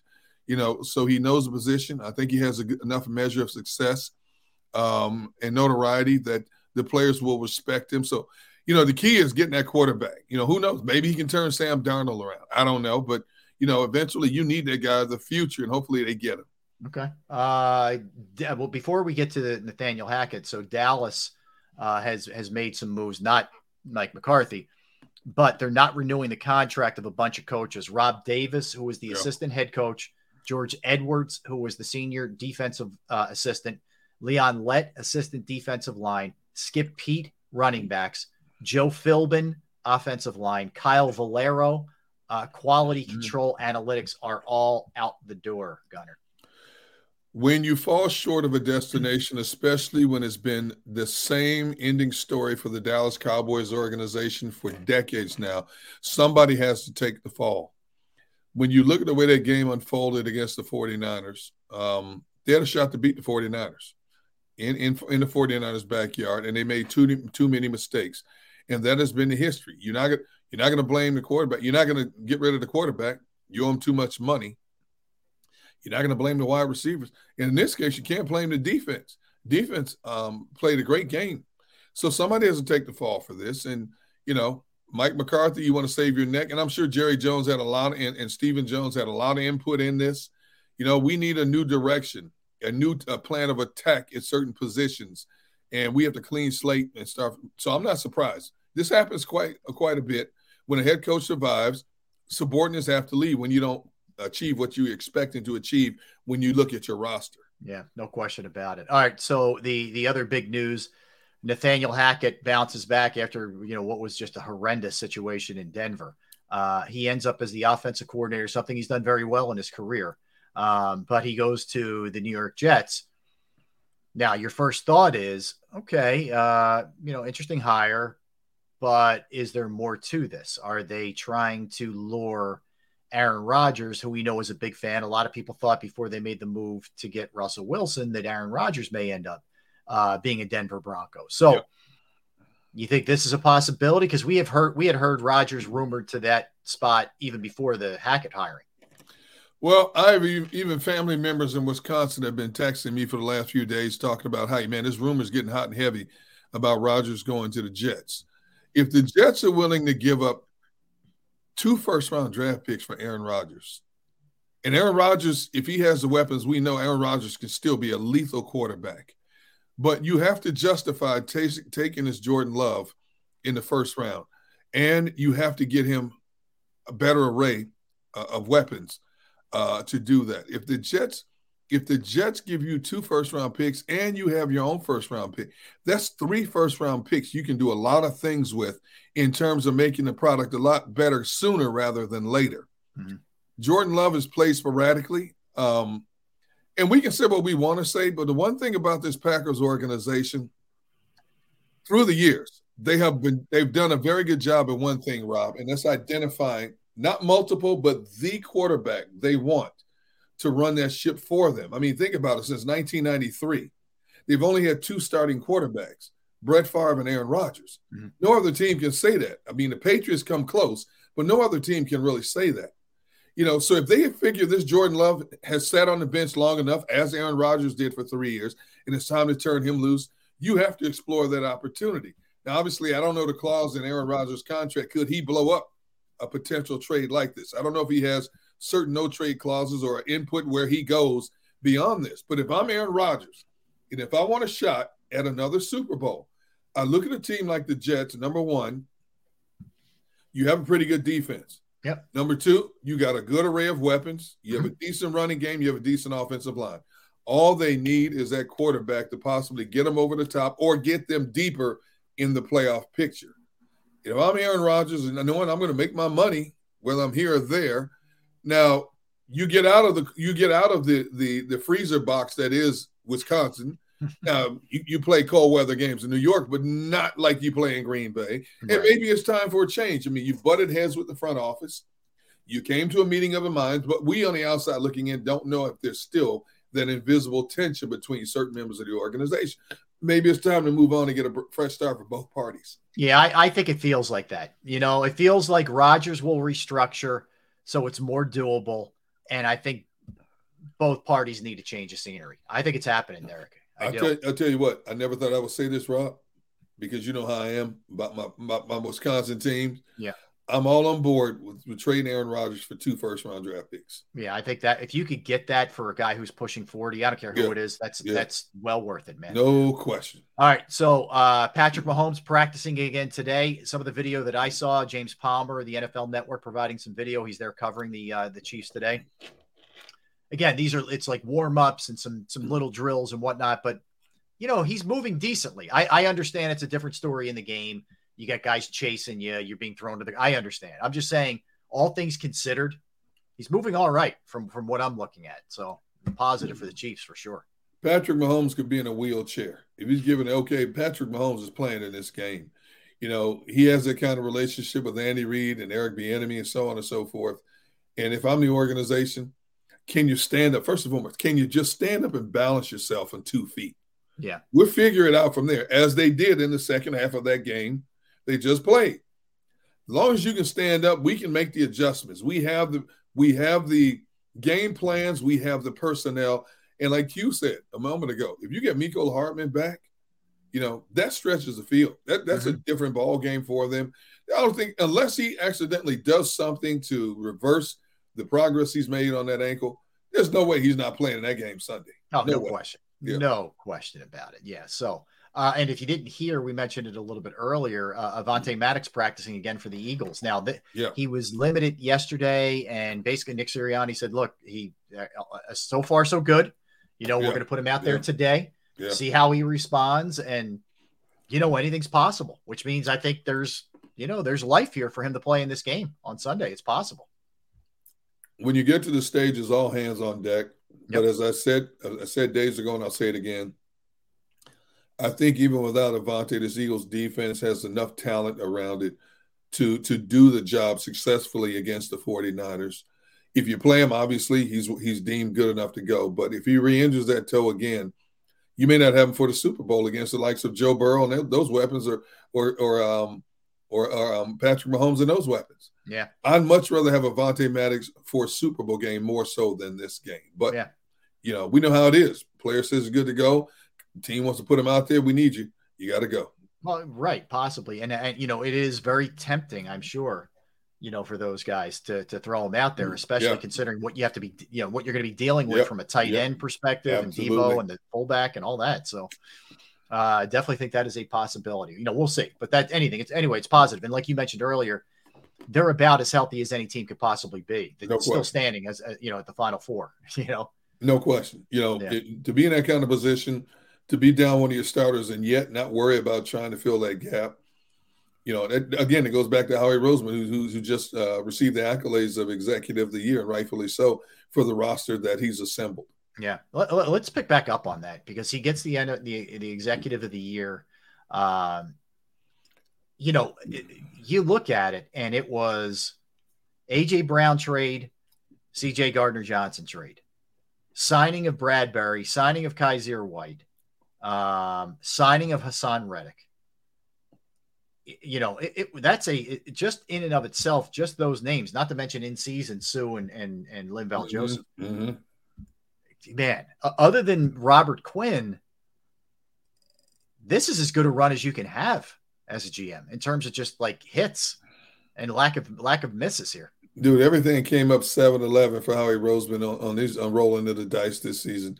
Most teams that make an abundance of moves like this, you're looking for a few starters, but you're looking for a supporting cast also. He's brought in everybody's brought in is considered a starter. I'm not talking about draft picks. Even the first round pick could be a starter if it wasn't so much depth here.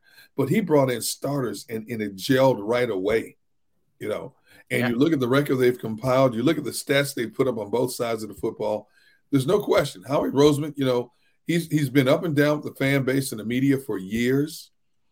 There's nothing you can say wrong or bad about Howie Roseman and what he did in 2022 to put this team where it is right now on the brink of going to another Super Bowl. Yeah. It's pretty amazing, this run, and you to do it. We forget about Robert Quinn. I know. Yeah. But here's the thing, to do it really without I would say that actually he doesn't count for this because he's an undrafted rookie. To do it without any drafted rookies really giving you any kind of contribution. Exactly. Think about that. Speaking of that, how would you sum up Jordan Davis's year? Would you call it disappointing? Yes. I would too. But that not disappointing to the point where I think, oh my God, this guy's a bust. No. Disappointing in that I thought I would get more, but thankfully you didn't have to ask a lot of them. But I better see some growth next year in a big way. I thought he was in a perfect position where he was drafted. He would come in here behind veteran Pro Bowl players, wouldn't have to have the onus on him to produce immediately. He could learn from two very solid players in the game, all the little nuances, the ins and outs of what to do, what to look for, how to win battles in the trenches. And we saw, before he got injured the first time, we saw his percentage of snaps start to creep up. And then after that, they're starting to go down, and you wonder why. It can't be because of his lack of production, because we really haven't seen him much on the field. Well, he's been injured twice this year. I thought there still would be a role for him to spell other guys. Now, Milton Williams is getting in there more so than him. Yeah. And so I wonder what the coaching staff, Jonathan Gannon in particular, is thinking about him in terms of, did he level off? Yeah. Did he not get where we want to be? Is it a weight factor? Yeah. We don't know. Yep. Is it conditioning? That's for sure. And he had a couple setbacks, like you said, the high ankle, and then he got some friendly fire and got a concussion. Yeah. So there were things that happened, throughout the year. That's for sure. All right. I had to hit you with this. I don't know if you saw this video. There's a DoorDash guy who literally walked onto the floor in a game last night between Loyola Chicago and Duquesne. Okay. Somehow this dude, now the theory from a lot of people is this was a TikTok prank, but here's what I'm wondering. If I'm either one of those coaches, any of those players, the school, the administration, how does this dude get onto the floor here? The danger that's involved. Now, it was just a knucklehead kid and it wasn't a big deal, and they escorted him out of there and all that. How did this happen? How did he get into the place? How did he get all the way down to the floor? And how does he get on the floor without anybody stopping him?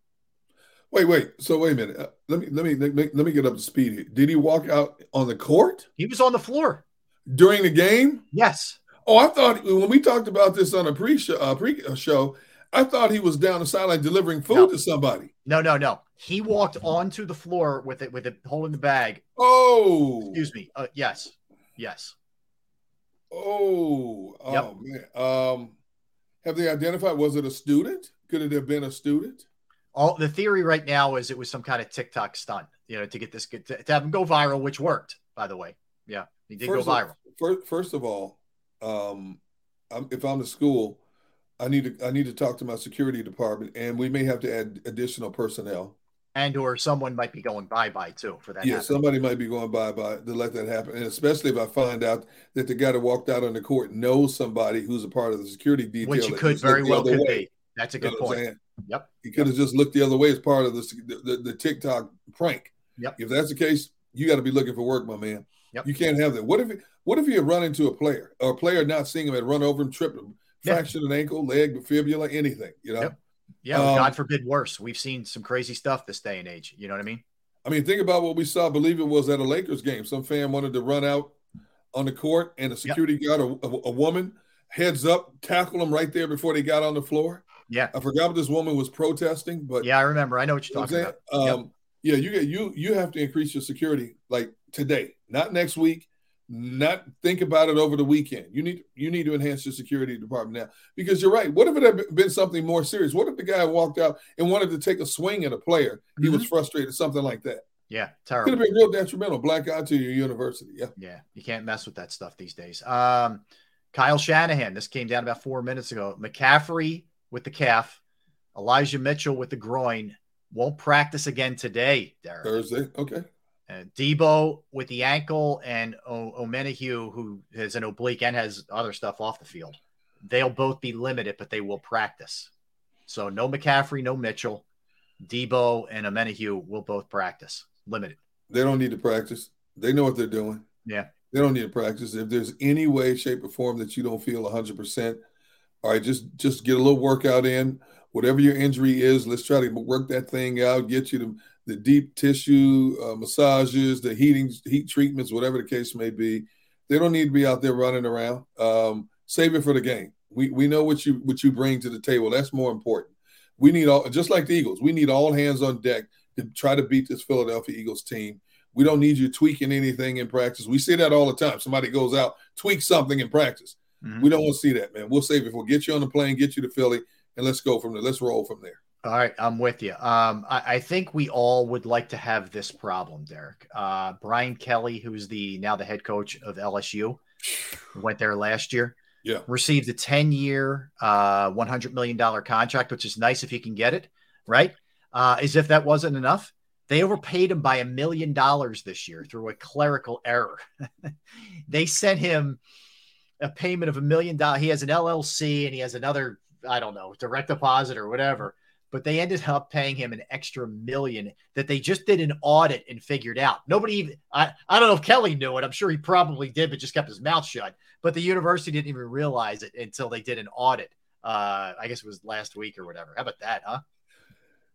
It's nice on the surface, but now that it's been revealed, will he have to give the $1 million back? He is repaying it, just to be clear. He's repaying it. Okay. Yep. Give him $1 million less next year. I know. I've got to look at my accounting firm and ask, how did you make a boneheaded mistake like this? How's that possible? This is another situation where somebody might be unemployed soon, Derrick, I think. Yeah. Absolutely. Oh my goodness. Yeah. Unbelievable, man. All right, let's hit some birthdays here. We'll hit some birthdays and then we'll swing back to the birthdays. Paul Newman, the great movie star, was born on this day in 1925.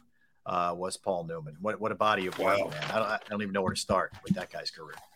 But and a great philanthropist. You know, the Paul Newman salad dressing and all that. He's given a lot of money. Yeah. You know, all of that has gone back to helping people. So give him a lot of props, Paul Newman. Can't find my list. Gretzky. Man. Keep talking. You all right? Yeah. All right. The great one, Wayne Gretzky. Yeah. That's all right. Wayne Gretzky is 62 years old today. The great one, the all-time greatest to ever pick up a stick, celebrates his birthday. Eddie Van Halen would have turned 68 today. He was born on this day in 1955. So, sadly, we lost Eddie of cancer. Was it last year? I think it was. We lost Eddie. Vince Carter, 46, the human highlight film there. Vinsanity, 46 years old. Played until into his 40s, I believe. Yes, he did. He did. Played a long time. The great general of the United States, Douglas MacArthur, was born on this day in 1880. Him and his father are the only two. What was the medal? The honor? I forget what the medal was. What winners of the medal? David Strathairn, who's a great actor, not Jason Statham. David Strathairn is 74 years old. He's been in a lot of different things. Scott Glenn, who's a really good actor, who's been in a lot of different things, is 84 today. One of my all-time favorites, Bob Uecker. Derrick, he's still calling Brewers games. He still does home Brewers games. Oh, no. You know, he played less than 300. Oh, no. He played less than 300 games in the majors. His career average was 200. Insane. And what he's turned that into. Dude, he was great. Back in his day when I was in Milwaukee covering Milwaukee sports, he was doing commercials. He was huge. He just blew up. Yeah. And then, of course, he was in major leagues, did a couple movie roles. But think about the dude, 89 years old, because it's not work to him. Yeah, calling baseball is not work. Yep. And making six figures at 89 years of age, man. He's been the Brewers broadcaster since 71, so he's been doing it for a long time. Anita Baker, one of the GOATs, is 65 years old today, is Anita. The Road Warrior, for our wrestling fans, is 66 today. Gene Siskel was born on this day, of Siskel and Ebert fame, in 1946. Travis Etienne turns 24 years old today. Montrezl Harrell, Sixers backup center, 29 today. Torrey Smith, part of the 2017 Eagles Super Bowl team. He's only 34, man. He retired young. Yeah, he did. That's all I have birthdays. You got anything else? Oh, my goodness. You got Ellen DeGeneres. Oh, 65 today. 65 today. Sasha Banks, who is a wrestler. She's first cousin of Snoop Dogg. She's 30. Is she really? Kirk Franklin. Yeah, Kirk Franklin, a gospel singer, rapper. He's 53 today. Okay. Louis Zamperini. You know his story. The World War II vet floated out in the middle of the ocean for 47 days and was tortured and beat once he was captured by the Japanese during World War II. Became this great distant runner. And, of course, the movie Unbroken turned out to be a great movie based on his life. Incredible life story. Yep. Absolutely. Gerald Green, 18th overall pick for the Boston Celtics, played 13 seasons in the NBA. He's 37 today. Mm-hmm. Maria Von Trapp, who was the stepmom of the Von Trapp family. She's the one that wrote the story about them and all the trials and tribulations they went through. It became a Broadway musical in 1959. Of course, a movie that's still a fan favorite today. That came out in 65. The Swiss Family Robinson, the Von Trapp family. Yeah, what am I thinking about here? Yeah. Scott Glenn, 84 years old, playing movies like Urban Cowboy, The Hunt for Red October, Silence of the Lamb, 84 years of age. And go on and up. Jack Youngblood, the former Ram, who's in the Hall of Fame. Guy. Live with a broken leg. 73 years old today. Kenyon Drake, Ravens running back, 28 years old. Joshua Dobbs, Titans quarterback, who kind of fell back to grace in the playoffs. He did the best he could. Did the best he could, 27. And my favorite, Zara Cully. Does that name ring a bell? No. Zara Cully played Mama Jefferson on The Jeffersons. Oh, God. Yeah, she looked just like George. She did look just like George. She looked like his mother. Do you know she was born in 1892 and died in 1978? She died when the series was still going on TV. Yeah, still recording it. Oh, geez. Yes. That's good. That's good knowledge right there. Yeah. I like it. So that's it. All right, let's bag the movies because we're out of time. That's going to do it for us. So back tomorrow. What? Matt Mayako is going to join us from ESPN. He covers the 49ers. Yeah, we got to run. Barrett's back tomorrow. Want to thank, that's funny. Want to thank Xander Krause producing it, all of you in the chat section, all of you streaming, all of you listening. Don't go anywhere. National Football Show with Dan Silio is coming your way. Gunner, see you tomorrow, my man. Likewise, brother. Be good. Go for the beers. Go for the cheers. Go for the hit and the hits. Go for the scene. Go for the screens. Go for the gallery. Go for the win. Go to Ocean.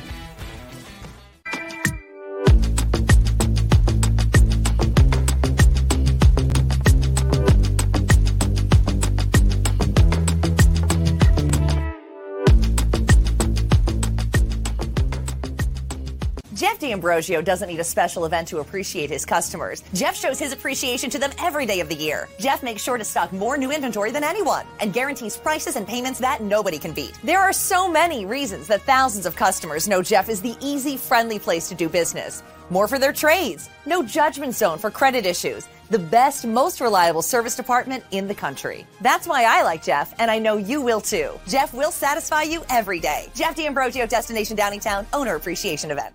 Weather forecasting is a team game. We rely on each other every day, updating the models and passing along new critical information. We have a team of 5 experienced meteorologists and a specialized weather producer, Paul. Say hi, Paul. Sometimes what I see in the model, Cecily could see something different. That's when we come together as a team to make our most accurate prediction. And all of this backed by more than 100 AccuWeather scientists. It's a team game. And we have the best team in town.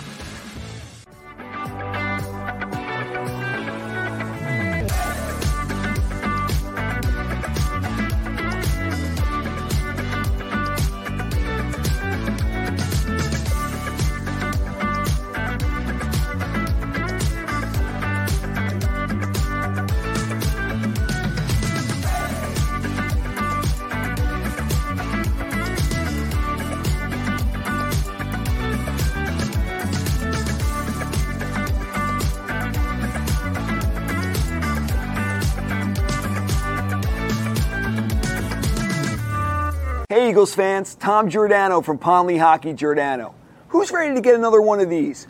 But first, we got to take care of business and beat the 49ers this Sunday. Look, we know ticket prices are super expensive and really hard to get, so we're giving you an opportunity to win 2 free tickets to the NFC Championship game. So go to our Instagram right now for your chance to win 2 free tickets to the NFC Championship game this Sunday. And as always, thanks for watching the Ponley Hockey Postgame Show.